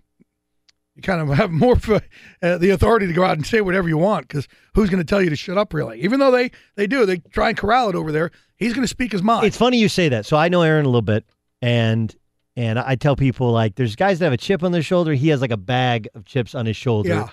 And he's different. He's different. He's almost a little bit too smart for his own good. But some of that is good. Like, once you get kind of this is how he is. He's just one of those guys that's always kind of challenging. Always, he's really listening to the question that you ask if you're a reporter, and he wants to outsmart you in the answer as well. But you also think he has some sort of comedic line just waiting there to drop it on you. The moment that you open the door and you say something, he's going to drop this boom boom type of line on you. One of the funniest things he told me when I was hanging out with him is they were talking about this on the shop, LeBron James' show, about how guys want Odell to dance. And I was like, it's funny, Aaron Rodgers told me that whenever he goes somewhere, people want to touch him. They want to come up and instead of saying hi, they like want to put their arm on him. And he's like, look, I'm not like Howie Mandel. I'm not like a germaphobe. Right, but it's really weird that and I was with him. It was like an entire night we go out, and you should put your hand on like his thigh the whole night. No, like 100 times. And literally and I'm just like dudes, old ladies, older guys, and it wasn't anything sexual or anything. But everybody like wanted to touch him. Like somehow they're going to get some of that magic. Now that you said that, I'm going to look for it. It's great. Next time you're talking to him, watch how many people come up and talk. And he's like, it's the weirdest. It makes. He's like, people think my body language is weird. My body language is weird because I think everybody's going to touch me, and it's just I don't know you all that well. Why are you putting your hands on me? More so, like next time we'll just get everybody in the bar to be like, go touch Aaron. Go up, just touch. He loves it. Trust me, he loves it. I rank them as my number one team in the NFC. Am I crazy? I don't think you're crazy at all. No. The two teams that – listen, look, whenever you go around training camp, I'm there for a day. Right. Okay. So and coaches and GMs will always come up and they'll be like, hey, so what do you think? What do you think? And I always say the same thing to every one of them. I'll go, just kind of freak them out a little bit. I'll go, be honest with you, I think you guys are going to kind of suck. And they go, really? I'm like, I don't know. I've been here for a day. It's your fault for asking me. But the bottom line is that's where you're supposed to mess up in training camp, in practice, in sparring. That's where you work on stuff that you're hoping, becomes second nature in on the field or in the cage or in the ring or something along those lines. So I don't know what I'm looking at, but at least I know I don't know what I'm looking at. When you see people go out there and they write, oh, this guy dropped all these passes, he missed these passes, I don't know who's screwing up because I don't know what they're working on. And maybe they have 10 things they're working on so they could choose the best 5 out of those or the best 3 out of those. I don't know what it is, but what you can figure out when you go to these camps is the rhythm that teams are in. And some teams their look different. urgency. Some that's teams that's look what I'm different right. as well, though. Their urgency, the rhythm, those type of things. So when you go out to the Packers, you go out to the Pittsburgh Steelers, man, they run everything out. There's a little different level of violence, if you will. Rams have it too. Falcons and Saints. But then there's kind of just teams that everything looks like a walkthrough. And it's a different level of violence, a different level of urgency. But the Packers and the Steelers, man, their timing and everything, it's just they're at a different level when it doesn't matter what day you go there. Let's get to Dan Byer real quick, find out what's going on with Tiger Woods, playing a little golf where he shot a 29 on the front. How's he doing in the back? Well, he wrapped up his round today with a round of, well, let's hear it. It's 7 feet. Just have to make sure you keep the pace up. Tiger now in over it. Strikes the putt. Ball out the left, turning right. He walked it right in. Took a step before the ball got to the cup. A fine 8 under par, 62 for Tiger Woods. So 6 under on his first 9, 2 under on his back 9. Tiger Woods at 8 under par through 18 holes at the BMW Championship, but he's not in the lead. Rory McIlroy has the lead at 9 under par through 16. Rory would need birdies on his final 2 holes, one of which a par 5, so it could be a par and an eagle if he wants to shoot 59 today. Elsewhere, Orlando Magic. Rory has a better score? Yeah, Rory's at 9 under par right now. 2 holes to go. It's amazing. Like, Tiger's so good, and he's so Tiger, that Rory McIlroy is not exactly an unknown and has a chance at a 59, and literally nobody's talking about it. Anyway, go ahead. Rory had a string of 6 straight birdies to help him good? along That's the way. good. It's generally good. Yeah, isn't it? that's usually pretty good. In the NBA, Boris Diaw announced his retirement from professional basketball after a 14-year career in the league. Orlando Magic owner Rich DeVos passed away today at the age of 92. We touched on Burt Reynolds passing a little bit earlier today. Of course, talking NFL action. Falcons and Eagles tonight, 8:20 Eastern Time. Eagles placed wide receiver Mac Hollins on injured reserve. Redskins named Adrian Peterson their starting running back for Sunday's opener against the Cardinals. And Cowboys center Travis Frederick said today that he has no idea when he'll play football again, and adds that he still feels numbness in his arms after being diagnosed with GBS. So the Cowboys center, no idea when he's going to return to action. That is just bizarre stuff. I mean, here's the team with, on paper, the best line in football. We had Travis Frederick on when we were up at Cowboys camp, had a long on-air and off-air discussion. This is before he found out he had this disease. Jay, what do you? Thanks so much, Dan. Jay Glazer continues to join us for the hour here on the Doug Gottlieb Show on Fox Sports Radio. What do you know about his future? There's no way to know about his future right now because there's no set timetable. It's not like you tear your ACL, we do surgery, and we know how long it takes to come back from that. That's the scary part, and especially with these guys who are so used to structure. When you take them out of that, it becomes even scarier. And I know Mark Schlereth went through it. There's been a couple other guys. I have a friend of mine who went through it for 10 years. Didn't play, not an athlete, but I was just asking him about it, and it's. So what is it? It's man, I don't want to talk out of turn, but it's. I mean, Let's Google it exactly because I don't want to talk out of turn because we know I'm not smart enough to be a doctor or anything but an NFL insider. How do you spell it? Look up Travis Frederick. Something Travis Barr Frederick syndrome. Travis Frederick disease. Just look up Travis Frederick. Guillain-Barre syndrome.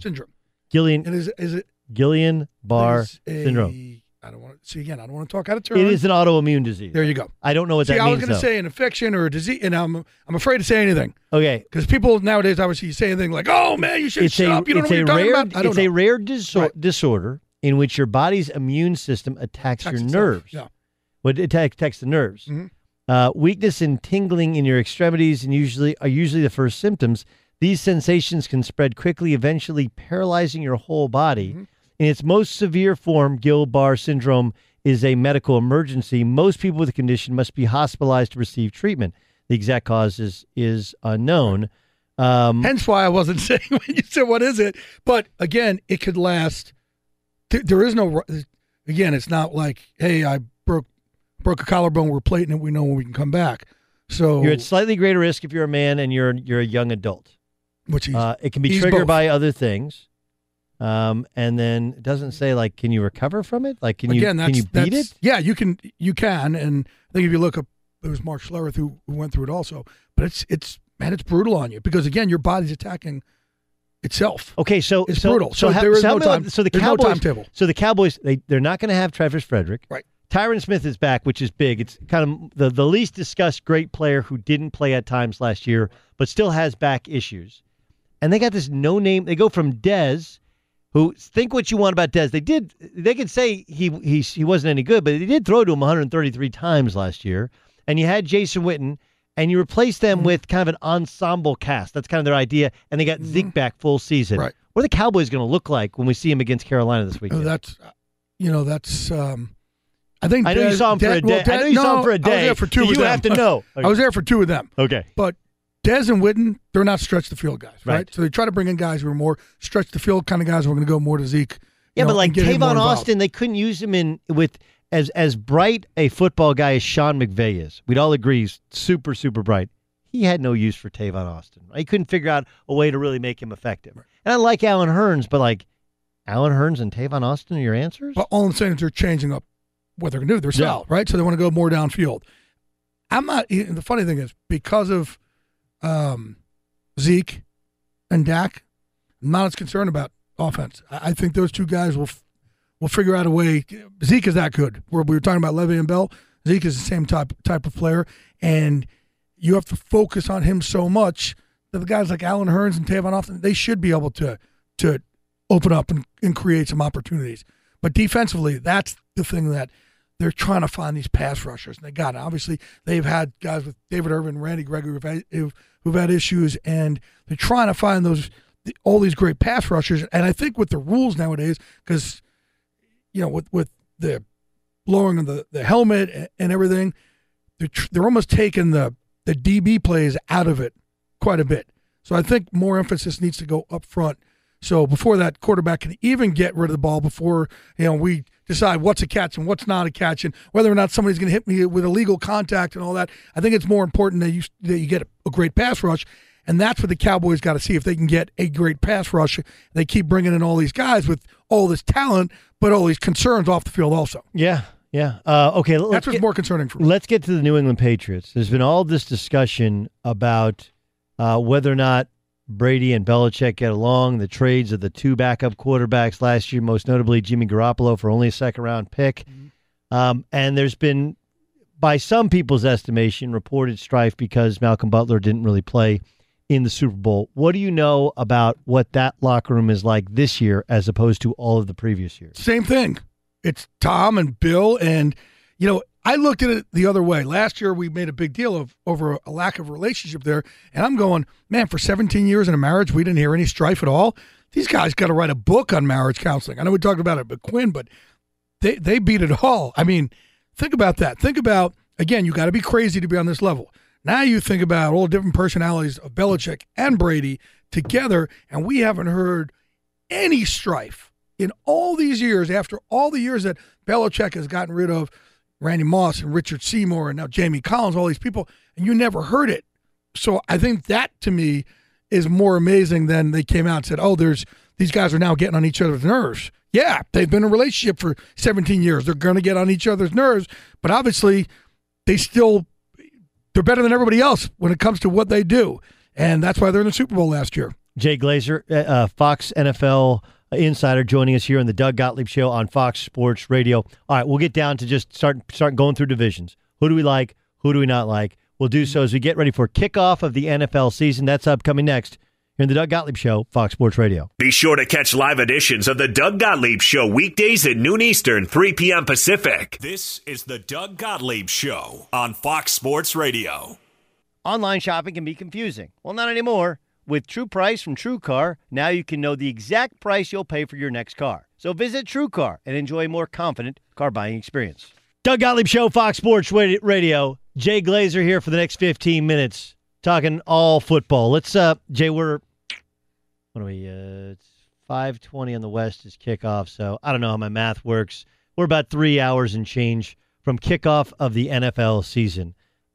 It's fascinating to me. You mentioned how the Falcons, you were talking with Dan Quinn on the way in here on how they're like under the radar. There are a lot of really good teams that we will talk about that we haven't because we talk about the Odell Beckham Jr.'s and the Khalil Mack trades. Right. Well, let me ask you about those really quickly. Mm-hmm. What's the sense in Oakland? Because they took a lot of chances in the draft, took a lot of chances in free agency. I don't get it.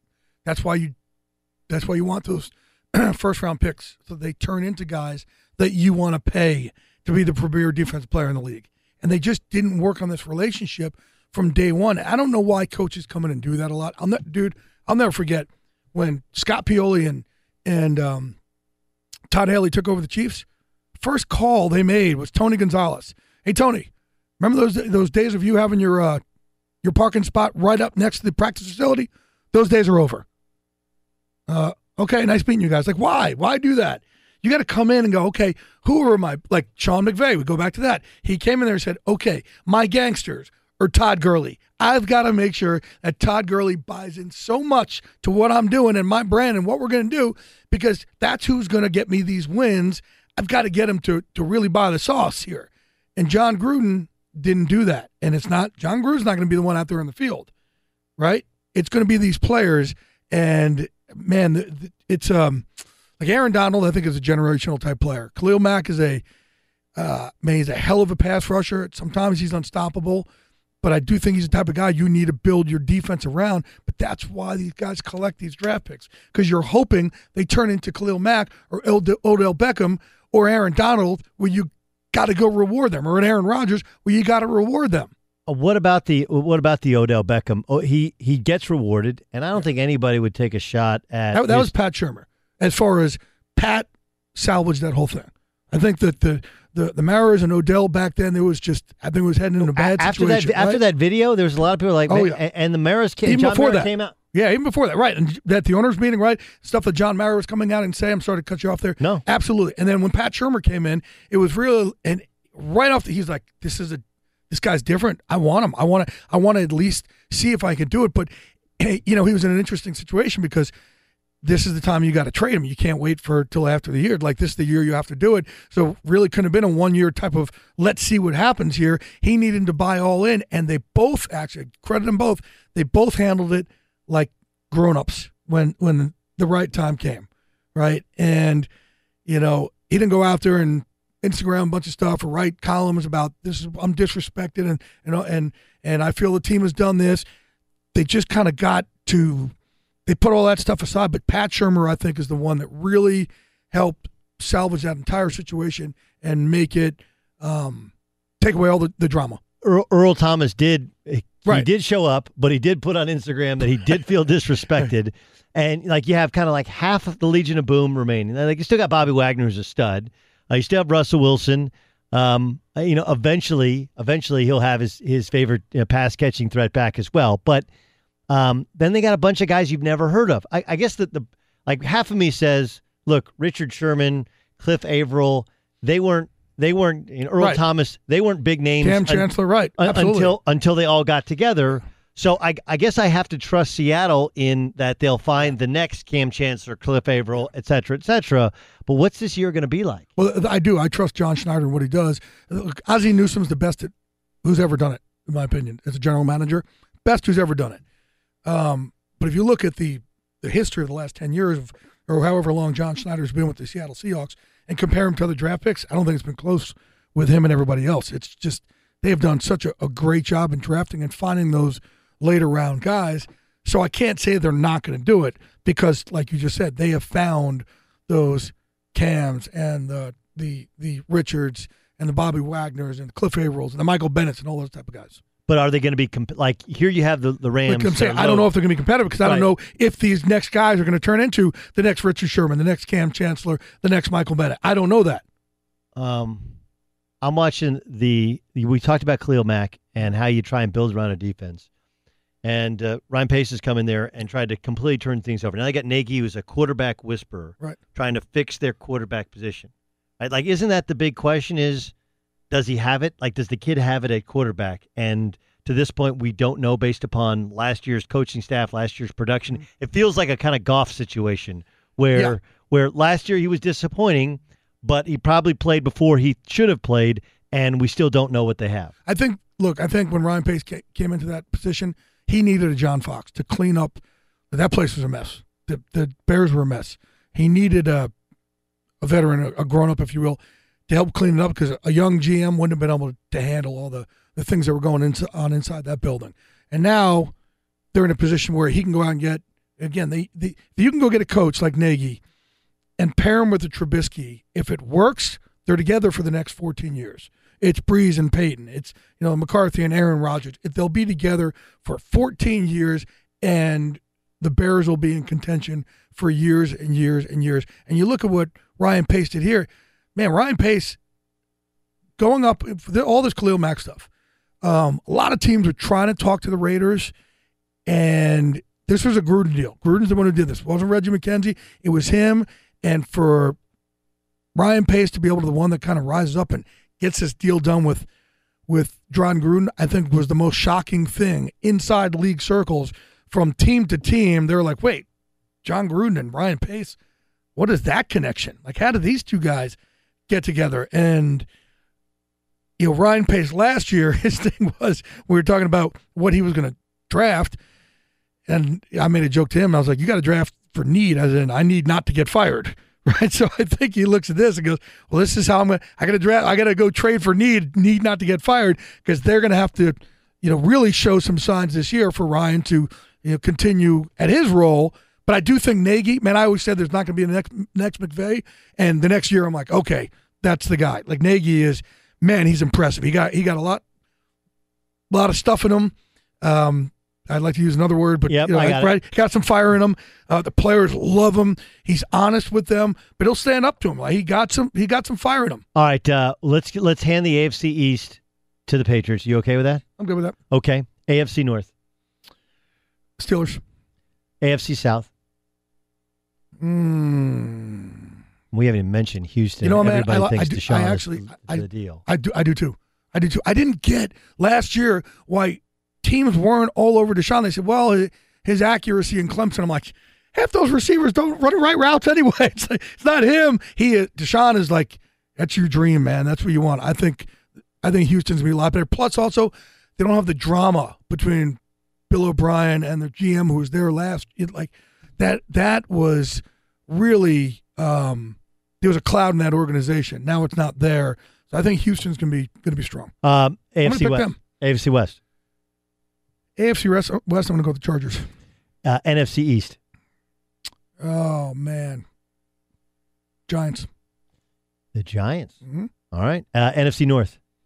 Jersey kid taking a Jersey team. NFC South. That's not it. Saints. NFC West. Rams. Yeah, that one's pretty easy. And I don't want to. You don't have to pick Super Bowl teams, but if you want to pick Super Bowl teams, the teams you would be that least. That North is going to be tough. NFC North. Yeah, that's going to be. Look at the Vikings. Look at the Packers you just talked about. The Bears are going to be a lot better here, and then the Lions. They're going to be. I think they're going to be much better. I think that's the most competitive division in the NFL. If Matt Stafford is on the third best team, that's a pretty damn good team. Or the fourth best team in that division. Or the fourth best team. Right. That's a pretty good team. Two teams you'd most expect to see in the Super Bowl. Steelers and Packers. Steelers and Packers. No, Patriots. No, this year. Man. Patriots and Packers. Patriots and Packers. Okay, call your guy. Go to Vegas. Patriots and Packers. Jay Glazer said so. Brother. Follow him on Twitter. More on football next in the Doug Gottlieb Show. Fox Sports Radio has the best sports talk lineup in the nation. Catch all of our shows at foxsportsradio.com. And within the iHeartRadio app, search FSR to listen live. Tonight, the 2018 NFL regular season gets underway in Philadelphia as the Eagles are home to the Falcons. They'll start at 8:20 Eastern Time. The Eagles today did place wide receiver Mac Hollins on injured reserve. The Eagles will celebrate their Super Bowl 52 win by unveiling their banner prior to tonight's game against the Falcons. Michael Kendricks was a part of that Eagles team. Now, he's facing 25 years in prison. The former linebacker pleaded guilty to insider trading charges today. He will be sentenced in December. The Redskins have named Adrian Peterson their starting running back for Sunday's opener against the Arizona Cardinals. Tiger Woods, a round of 62 today in the first round of the BMW Championship. He is tied for the lead at 8 under par with Rory McIlroy, who's got a couple of holes left to play. Tennessee has given men's basketball coach Rick Barnes a contract extension through 2024. I'm Dan Beyer. We are Fox Sports. What up, Doug Gottlieb Show, Fox Sports Radio. coming to you from the City of Angels, and we're 3.5 hours away from NFL 2018 kicking off. You know what's funny? Do you remember what the biggest storyline last year in the NFL was? I'll bet you don't. Bet you don't. Music, you want to take a swing at it? I'm going to go catch, no catch. Nope. Last year was dominated start to finish by one main storyline. Ryan, would you like to? Go ahead. The anthem. No. Really? No. Wow. The anthem thing went away until until he called them SOBs, and then it came back for a little bit and then kind of went away again. Byer, you want to take a swing at it? Dan Byer knows watching Rory finish up here. Do we have Dan or no? Or we don't have Dan? I got another guess here. Go ahead. Major injuries. Bingo. Go through them. Wow, it was Deshaun Watson, Julian Edelman, J.J. Watt, David Johnson, Odell Beckham, Carson Wentz. Carson Wentz was the end of the year, but he ended up getting hurt. Aaron Rodgers. Aaron Rodgers broke his collarbone. Sam Bradford played like one game. And again, I know Bradford is not, Sam Bradford has been hurt more than he's been active seemingly in the NFL. But what's amazing, what gets forgotten is, and there's a recency bias to it. What gets forgotten is now we're talking about Kaepernick again. Kaepernick wasn't really a story last year because he was out of the league for the entire year. Kaepernick's only now become a story because a little bit of the NFL's anthem policy, and the only reason and because Nike's going to have that ad tonight. The story of last season was injuries. That was the story. Massive injuries to some of the best players in the NFL. Andrew Luck didn't play the entire season. I mean, think about it. We're going through, and if you do a list of the top 50, a legit list of the top 50 players in the NFL, 20 of them suffered season-ending injuries last year. That's not, I think that's a terribly conservative number. I mean, heck, the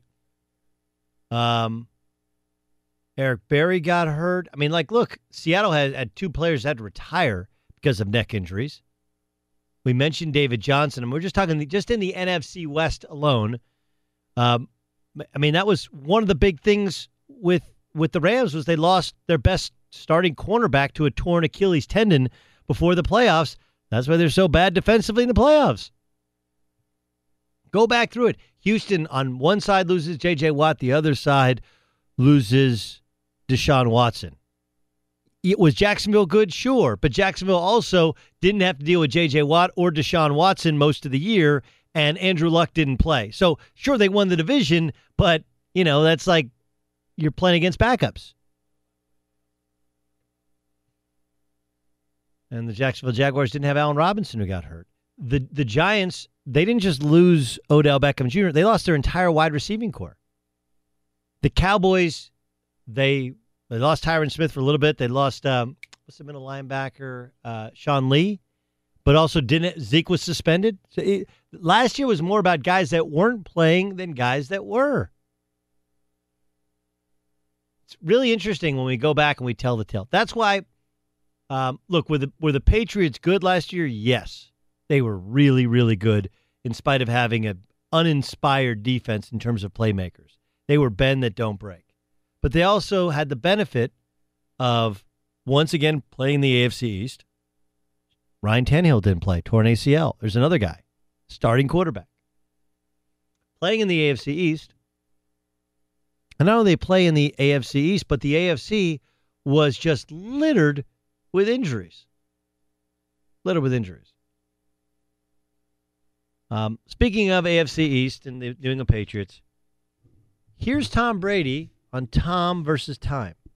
Probably the last 6 months. It's been the first time where I've taken a little break, I think, from what I've done. I needed something different this year. My family needed something different. If I'm going to do something at this point, it's going to be because I enjoy it. The last couple years, a lot of parts about football weren't enjoyable when they should have been. I think anytime you're together with people for a long period of time, relationships ebb and flow. So, look, he's letting us in a little bit on the relationship breakdown some with Bill Belichick. And I think that's honest. I think one of the things we have a tendency to do is, because we don't get a lot out of Belichick or Brady, when we do, and they give us what seems to be a pretty honest response, right? Like tell me if I'm listening wrong. Feels like he was a little burnt out, right? Suffering through burnout, so he had to get away from it for a little bit. And that's normal. The monotony of I've always wondered this thing. Like, one of the things that I, on one hand, yearn for, on the other hand, am glad. I worked at ESPN for 9 years, and I'll just kind of give you the rundown. When I was in 6th grade, I went to La Vida Elementary. 7th grade, I went to McPherson Junior High School. Then McPherson closed down, went to Santiago in 8th grade. I stayed back in 8th grade. I went to Yorba, and then I went to Tustin High School, 5 schools in 5 years. Went to Tustin for all 4 years. Then I went to Notre Dame for a year, went to Golden State for a year, Golden West for a year, and then Oklahoma State for 3 years. The point is that I'd never stayed at one school longer than 4 years in my entire life. And so when I was at ESPN, I was there 9 years, and I basically, even though we moved, we lived in 3 different houses, one in Burlington, one in Canton, and then we moved 6 houses down the street in Canton. I drove the same way to work for 6 straight years, same exact way to work every day for 6 years. Every day. I can tell you, depending on the time of day, I could tell you within 2 or 3 minutes how long it would take me to get there. And even in the other house, it was basically the same path. It was a different road, a different side of the river, but it was I knew exactly. 9 years, I drove the same way to work. And so you become, and many people are like this. We have our routine. It's like one of Starbucks' things. I know Starbucks opened today in Italy, their first store in Italy. One of Starbucks' big thing is, hey, people have 2 places, home and work. We want to be the third place, right?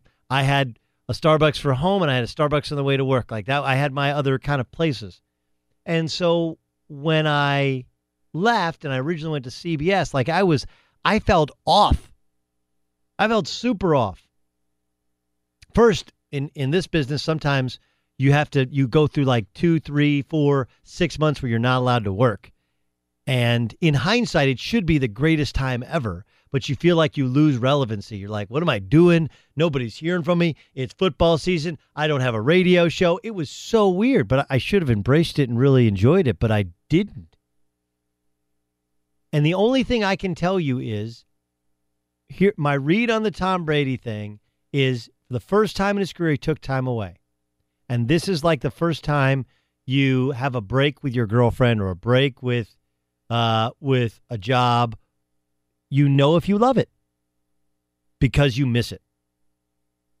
Even if you miss the monotony of driving the same way to work, even if you miss the meetings that go on and on without it. I remember when I didn't have a radio show for 6 months, I missed it. I just stopped random guy in the street and started giving him my sports takes. He'd look at me like I had blue in the face. I should have just enjoyed being a parent. Gotten up every day. I had one thing at work to do every day, and that's it. I had nothing else to do for 3 months. And yet it was awful. Oh, it's time with family. Family's overrated. Patriots were in 3 of the last 4 Super Bowls. Right? Remember, he had a game-winning touchdown drive that came back with an intercept.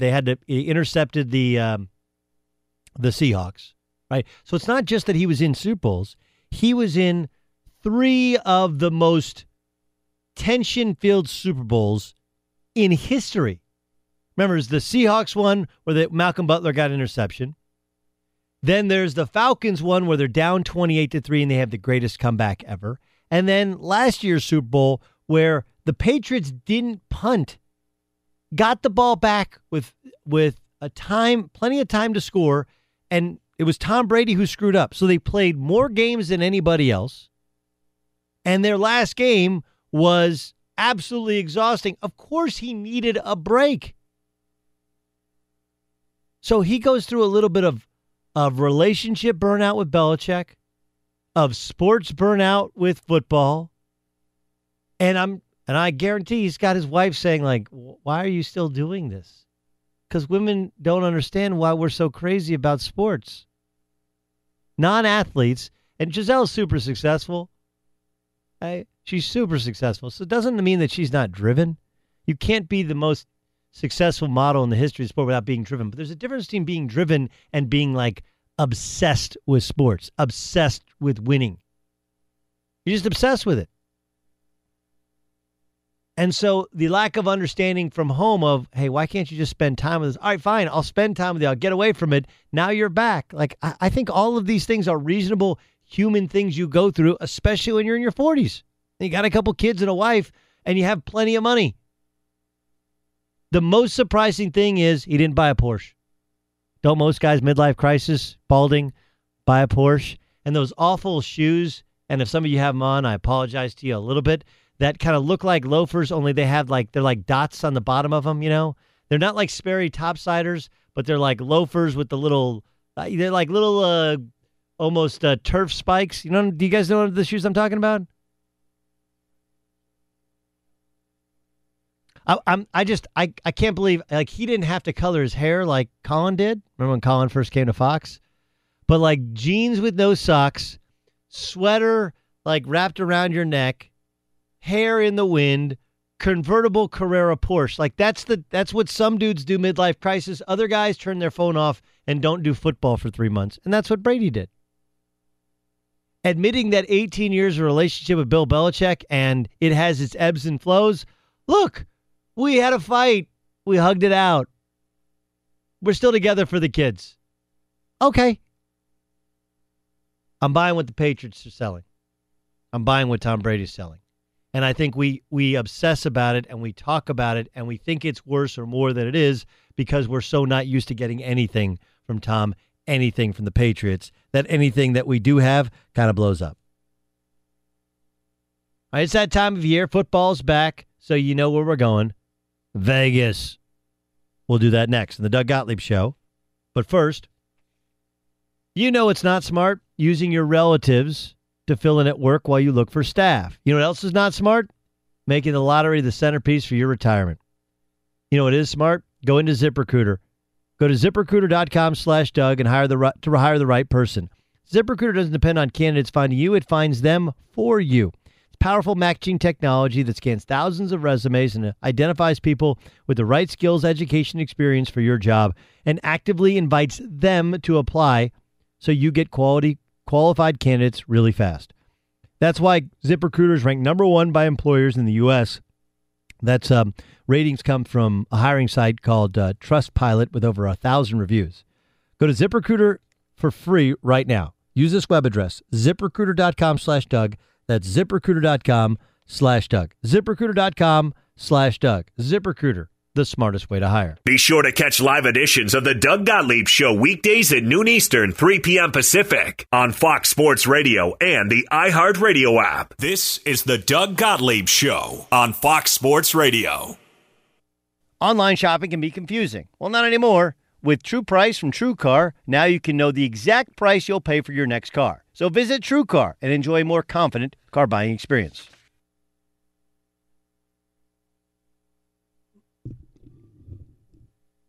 Doug Gottlieb Show, Fox Sports Radio. Do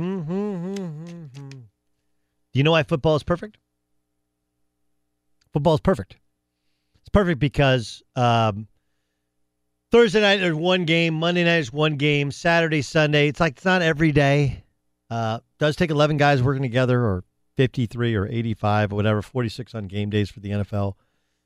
Takes all of those things. It's perfect because it's not really that hard to bet on, right? Like basketball is, I think, a perfect game as well. Baseball is so much harder. Like does anybody understand how to bet on baseball? No, but football, pretty simple, right? I mean, there's other different types of lines you can bet on, but you can bet the money line, win or lose. You can bet the spread. Hey, one team is favored to win by this many points, or you can bet the over-under. And because it occurs for the most part on weekends or in this case on a Thursday, you can set your watch to it. It's not happening every day, so you don't have to constantly be looking at the lines changing, evolving right before it gets in game time. And in our effort to fulfill all of your sports desires, we take it to Vegas. Wait till I get my money right. Are you tired of losing money every week? Yeah, boy. Do you want to be in the know? How about no? Well, we might not know, but Vegas always knows. Vegas! Bring out the bottles. RJ Bell, founder of pregame.com. Pregame.com is the exclusive odds provider for the Associated Press. Follow him on Twitter at RJ in Vegas. He has his own national radio show. It's a good one here on Fox Sports Radio, straight out of Vegas, 11 to midnight on Friday night Pacific time, and 1 hour earlier on Saturday night, 10 p.m. to midnight Pacific time. RJ, happy football season to you. Let's start with tonight's game, shall we? I mean, this one, to me, it's a 1-point spread, a 1-point favorite for the defending Super Bowl champions playing at home. Tells me that home field's worth 3 points. Then on a neutral field, Vegas believes that the Falcons are 2 points better. Is it Nick Foles? Is it no Alshon Jeffrey? What is it that makes Vegas think that the Falcons on a neutral field are truly better than the Eagles? Yeah, it's always fun when there's a Vegas line the general public just says, what? And then here's what you need to ask yourself. Are you wrong or is Vegas wrong? Chances are you're wrong. But you touched on it. This game's around pick 'em in some spots, which would mean a 3-point advantage for the Falcons because it is in Philadelphia. And I think it's all about Wentz versus Foles because what we're obscuring by one of the 5 greatest performances by a quarterback in Super Bowl history. Let's establish that. He was unbelievable, Foles was, in the Super Bowl. But if you actually look at the playoffs, he was fine prior to the Super Bowl in those 2 games. Remember, this very same Atlanta team had first down less than 2 minutes inside the 10. The in-game betting odds were about 60% chance Atlanta would have won that game. They were favored inside of 2 minutes on the road to knock Philadelphia out in the division round. How different would this narrative be if they had scored in those 4 downs? So it's a combination. The Falcons are mighty good with the fact that Carson Wentz is what? Between the 5th and 7th best quarterback in the NFL? Sure. And what's Foles? 25 to 27? Maybe lower, but yeah. Yeah. So lower isn't better or worse? Worse. I agree. So that difference is why if Wentz were here, Eagles would be maybe 4.5. They're not, and it's around pick 'em. All right, there's a bunch of teams I want to. I'll throw out the teams' names, and you give me kind of the first train of thought you have with that team before we get to a couple of your picks of Week 1. RJ Bell at RJ in Vegas is the Twitter handle. Listen to his national radio show Friday nights and Saturday nights right here on Fox Sports Radio. What are your thoughts on Denver? You know, Denver finally gets Case Keenum, and they've always had this vaunted defense, but the defense wasn't as good as advertised last year. Vance Joseph nearly gets fired. They seem to have improved offensively with Case Keenum. What are your thoughts on Denver?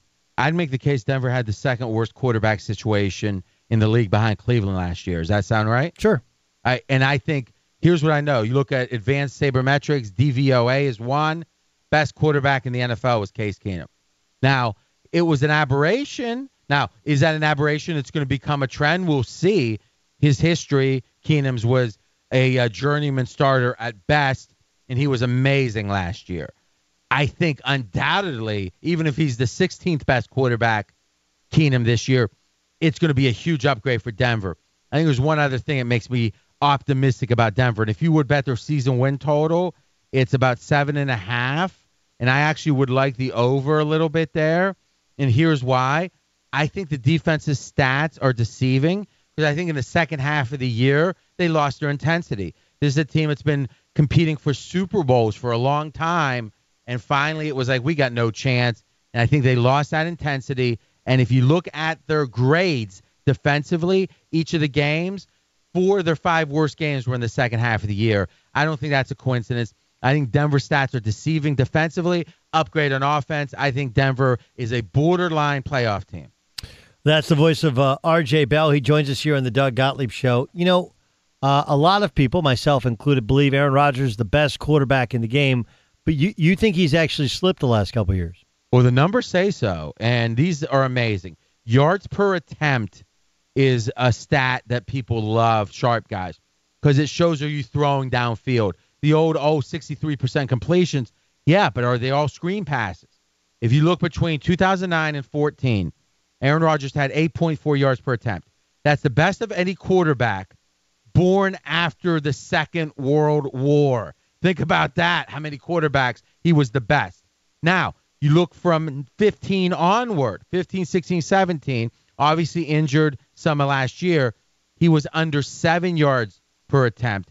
That ranks 25th, Doug, in the NFL over those 3 seasons. So he went from the best in decades to below average in the NFL. I don't think he's below average, but I think that his skill set, his ability to make plays even though he's not on time. You know, Greg Cosell talks about that a lot, is in the NFL, they want that quarterback to be on a clock.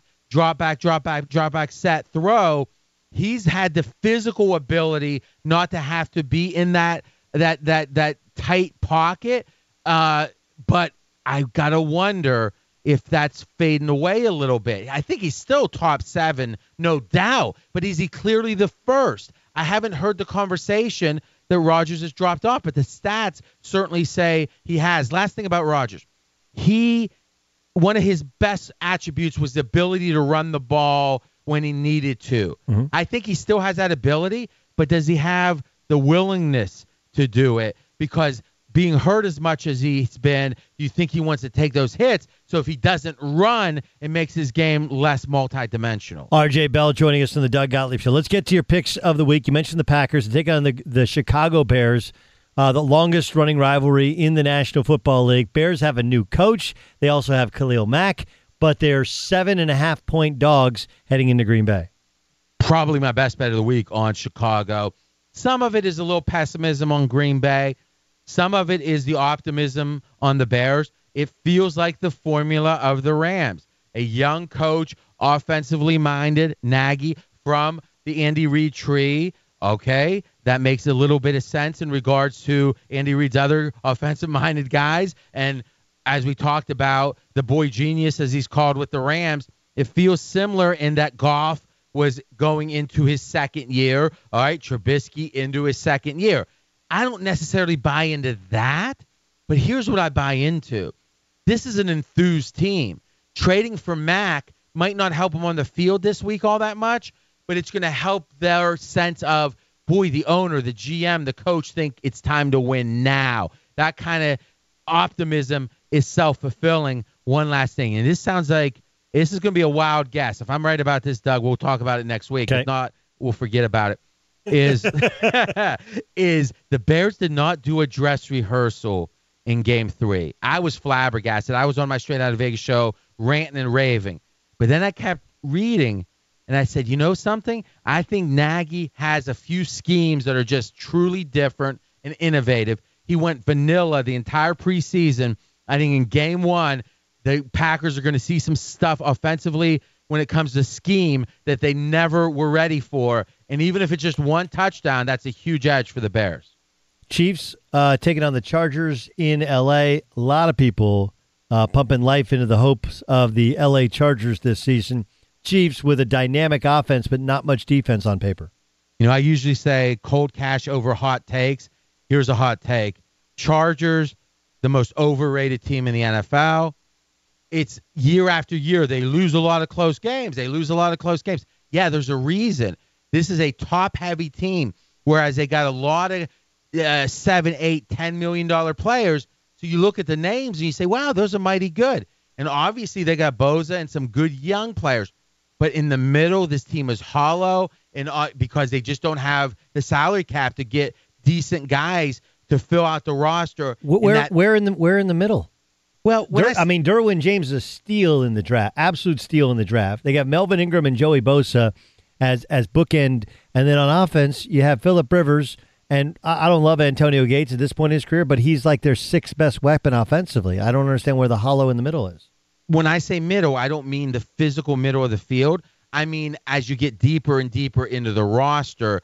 The guy, the sixth lineman on the defensive side, the fifth linebacker. It's just they've got bigger. It's almost like a fantasy team. But it's the first week of the season, so they're not besieged by injuries, and they basically redshirted their first and second round picks last year in Forrest Lamp, who's not yet playing, and Mike Williams, who is playing. So if you redshirt a first and second round pick, is that a good thing or bad thing? Well, the guy tore his ACL. Oh, okay. And then Mike Williams was hurt half the year. But he's been a beast. So like, Football Outsiders has a ranking 1 to 32 on injuries. Okay, Chargers were 16th last year. So this idea, it's the same narrative. Is they were injured. They lost a lot of close games because that. Well, they also won 9 of the last 12 games. It did finish up 9-7. I'm not. Listen, you are on the majority here, and I mean the majority of pros. I'm taking a stand outside of that, saying I think the Chargers. The fact they're the third favorite in the AFC to win the Super Bowl, I find to be absurd. I don't like their coach all that much, and I think they're losing close games for a reason. I just don't think it's a fluke. And again, that Younghoe Koo was their reason. That was the reason. It was 2 of the games. That's true enough. Now, the fact is, I think even you would admit, as an LA guy, they don't have much home field. No, didn't last year. Well, you think it's going to change this year? Yeah, it'll be better. I mean, it's not gonna be great, but it'll be better. Kansas City travels mighty well. So for this line to be 3.5, that means the Chargers have to have normal home field and be the better team. They don't have normal home field. I don't think they're better than the Chiefs. All right, I'll take your money on that one. The Texans taking on the Patriots. Texans a 6.5-point dog against a team that they beat in New England to start last season. Yeah. So to me, Belichick is the one true genius in NFL coaching, and he's willing to take a decreased chance to win in September for a max chance to win in January. Now, what is that? What's an example of that? He's going to play a guy in a position that he thinks ultimately he'll be starting in December, even if he's 10% worse, let's say, than the guy now, because he's thinking about December. In this division, he feels really good. He's going to make the playoffs. He's on record saying he considers September to be the extended preseason. And, boy, you look at his results in the playoffs, it's hard to argue, but now's the time to look to go against them. With the Texans, if I look at the whole season, I worry about Watson's health. For one game, he's healthy. And let me ask you, where do you rate Watson 1 to 32 as a quarterback as he played last year in the games he started? I mean, the 2 games he started, he was outstanding. He was top 10 in the league. But it was just 2 games.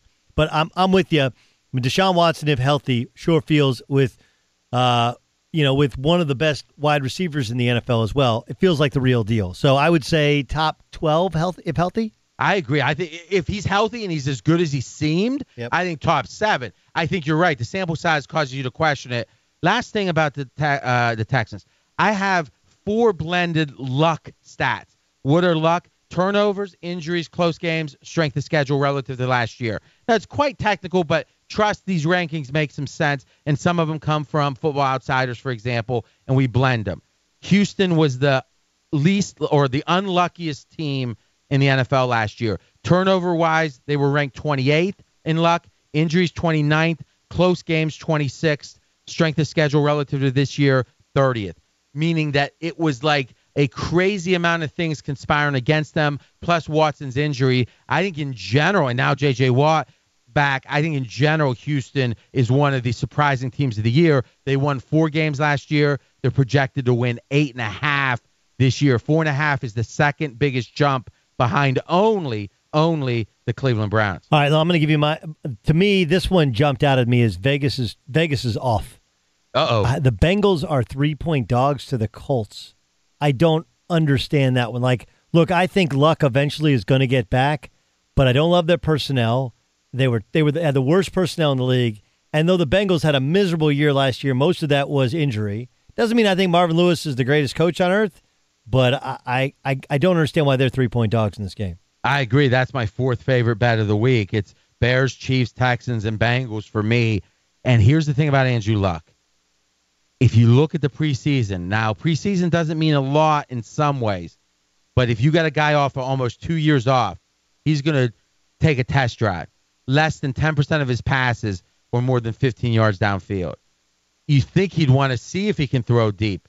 The fact he doesn't seem willing to, and the fact that Brissett is not being traded, which means I think the Colts know Luck is not 100%, and because of that, Bengals +3. I think if he were 100%, +3 is the right line. The fact there's a chance he's not means value Bengals +3. All right, you can check out his show. That's Friday and Saturday night right here on Fox Sports Radio. He's RJ Bell, founder of pregame.com. Remember, pregame.com is the exclusive odds provider, the Associated Press. He knows the lines before the rest of the world knows the lines. RJ, great stuff. Happy football season. Thanks for joining us. Hey, Doug, real quick, let's keep a tally of our disagreement games. So we're going to put the Chiefs and Chargers in it, and then we'll have some fun with it throughout the year. Yep, Chiefs-Chargers, that's our first one. Thank you. That one feels really easy to me. Maybe too easy. Maybe RJ knows something I don't. Thanks, RJ. Thanks. Let's get you to Dan Byer, find out what else is going on in the world of sports, including Tiger with an outstanding round, and Ricky trying to match or better it. What do you got? Yeah, Tiger Woods, a round of 62 today in the first round of the BMW Championship. Puts him at 8 under par and tied for the lead with Rory McIlroy, who is also at -8. Ricky Fowler, you mentioned, 5 under par. A lot of people were watching Tiger today after he shot 29 on his first 9. Well, I made a few putts today. Right out of the gate at 10, 11. Just at 10, especially, it was nice to make one up the hill like that and get things rolling. And shooting 29 on the front 9 helps. Tiger speaking with the Golf Channel after his round today in the 69-player field. Phil Mickelson +3 after his 73, tied for 66th place. Of course, tonight in Philadelphia, Eagles and Falcons starting the NFL regular season, 8:20 Eastern time. The Eagles placed wide receiver Matt Collins on injured reserve today. Some more injury news in the NFC East. Cowboys center Travis Frederick says he has no idea when he will play football again. Frederick, in speaking with reporters today, says he is still feeling numbness in his arms after being diagnosed with GBS. The Dolphins placed tight end Marquise Gray on injured reserve with a torn Achilles tendon. Tennessee has given men's basketball coach Rick Barnes a contract extension through 2024. And Boris Diaw announcing his retirement from professional basketball. Played 14 seasons in the NBA, Doug. Great passer. I actually played against him in France before he came over in the draft, back when he was playing with Michael Petrus and Petrus's brother as well. We played them when I was in France for like a month and a half. It's a pretty amazing career that he had. Great passer, excellent shooter, kind of a stretch 4 who became kind of a thick 4 later on in his career.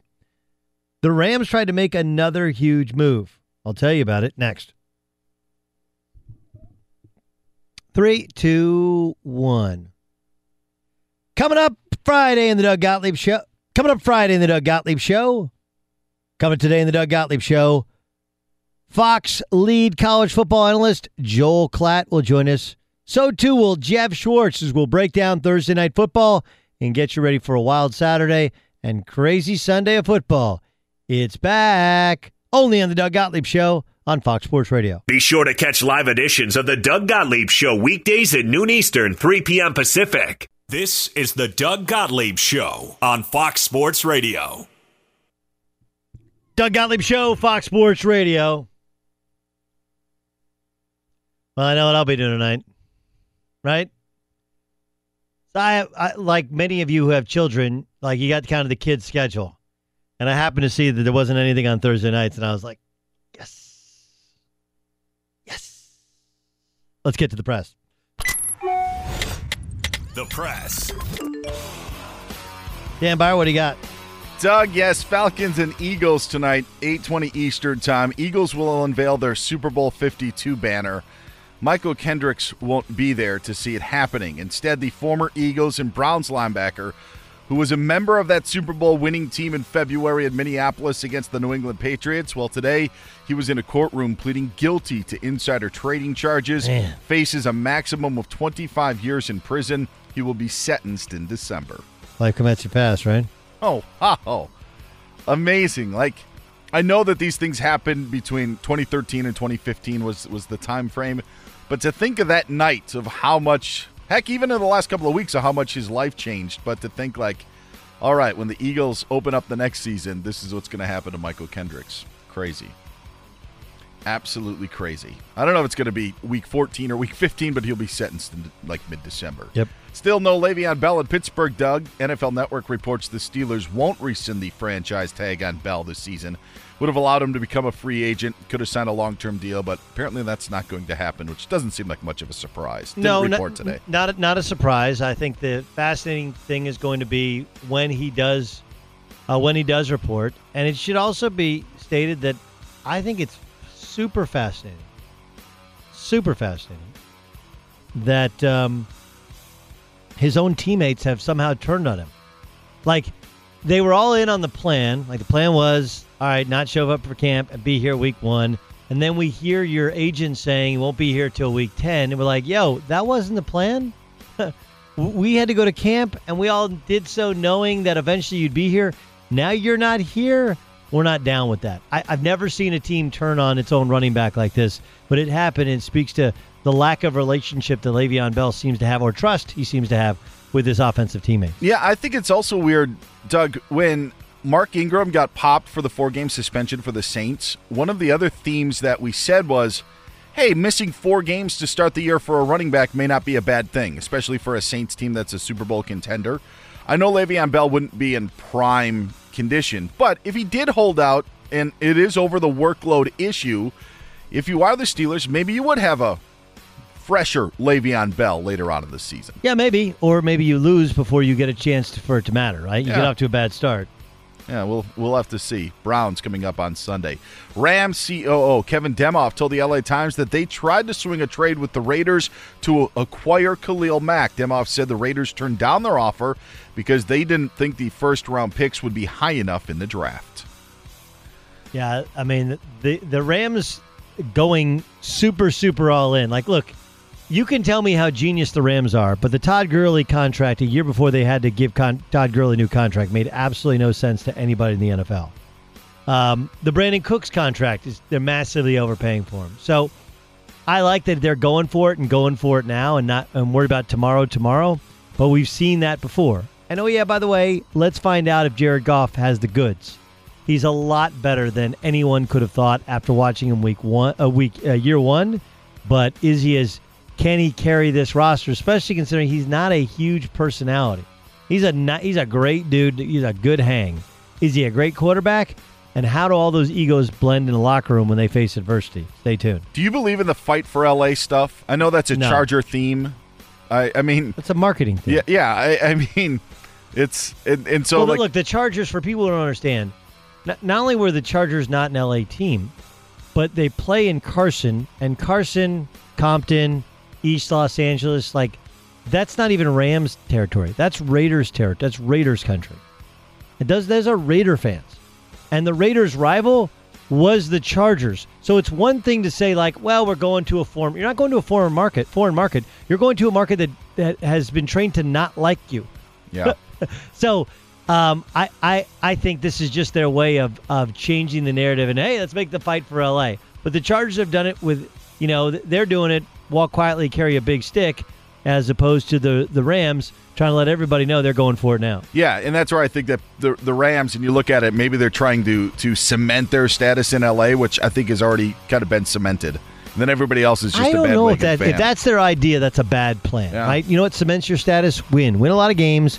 Win consistently, you'll be fine. Yep. Adrian Peterson's going to be the starting running back for the Redskins in their season opener in Arizona against the Cardinals on Sunday. He wouldn't have taken the job if he wasn't guaranteed. Look, he's looked the part of a starting running back, but I don't believe Adrian Peterson takes that job unless he'd been guaranteed he'd be the starter. All eyes on Philadelphia tonight. All eyes outside of Philadelphia today as Tiger Woods shot a first-round 62, shares the lead with Rory McIlroy in the first round of the BMW Championship at 8 under par. I'm going to take the Falcons to win straight up tonight. All right. Straight up. That number has been shrinking. What was it, a point favorite for the They just got out of water. Eagles now? They just got out of cold water. That's why the number's shrinking. Mets third baseman Todd Frazier, I was in the pool, admitted he didn't catch a foul ball off the bat of Alex Verdugo in Sunday's game against the Dodgers. Frazier revealed it was a rubber ball in his glove that he spotted and grabbed when he dove into the stands and then sold the catch successfully to the umpires. The Todd father. The Todd father's from Jersey, right? That is a classic jersey move. Finally, Doug, I always like to throw in college basketball when I have an opportunity. ACC announcing future conference tournament sites. Charlotte and Greensboro the next couple of seasons, we knew that, but back to D.C. and Brooklyn in 2021 and 2022. Brooklyn's great. They can't get in the Garden, huh? The Garden is blocked off from them. That's Big East country. That's a bummer as the Big Ten got there last year. Brooklyn's a great arena, a cool place to live and to hang and to go to see basketball. It ain't the Garden, and MSG being on lockdown from them has to be devastating. I love it in Greensboro every year. I like that North Carolina feel when it comes to the ACC. Yeah, but I'm telling you, like the Big Ten tournament at MSG last year was legit. The Big East tournament at it's different. Remember, spring break, people will go there. DC's not a great site. Charlotte's not a great site. Greensboro is an old classic ACC tournament site. I agree with you, but it should volley between Greensboro and New York every year. Hey, get out there and press. That was the press. Brian Music, who you got tonight? Give me the Falcons, Doug. Oh, taking the Falcons. All right, Dan Byer, you taking the Falcons as well? Yes, I am. We're all taking the Falcons? So wait, maybe the Eagles were right. Maybe nobody believes in them. Nobody believes in us. And I got my first bet with RJ Bell. He likes the Chiefs against the Chargers getting 3.5 points. I like the over, and the over-under is at 48 right now between Chiefs and Chargers. There's going to be some points. I don't usually do over and unders, but, man, I do think the Chiefs are going to score some points, but I also think the Chargers are going to score a lot of points, especially against that defense. Welcome back to NFL football season. It is here. Remember, last year was the story of injury. And the truth is, most years are the story of injury. It's not how good you are, it's how healthy you are. This is the Doug Gottlieb Show.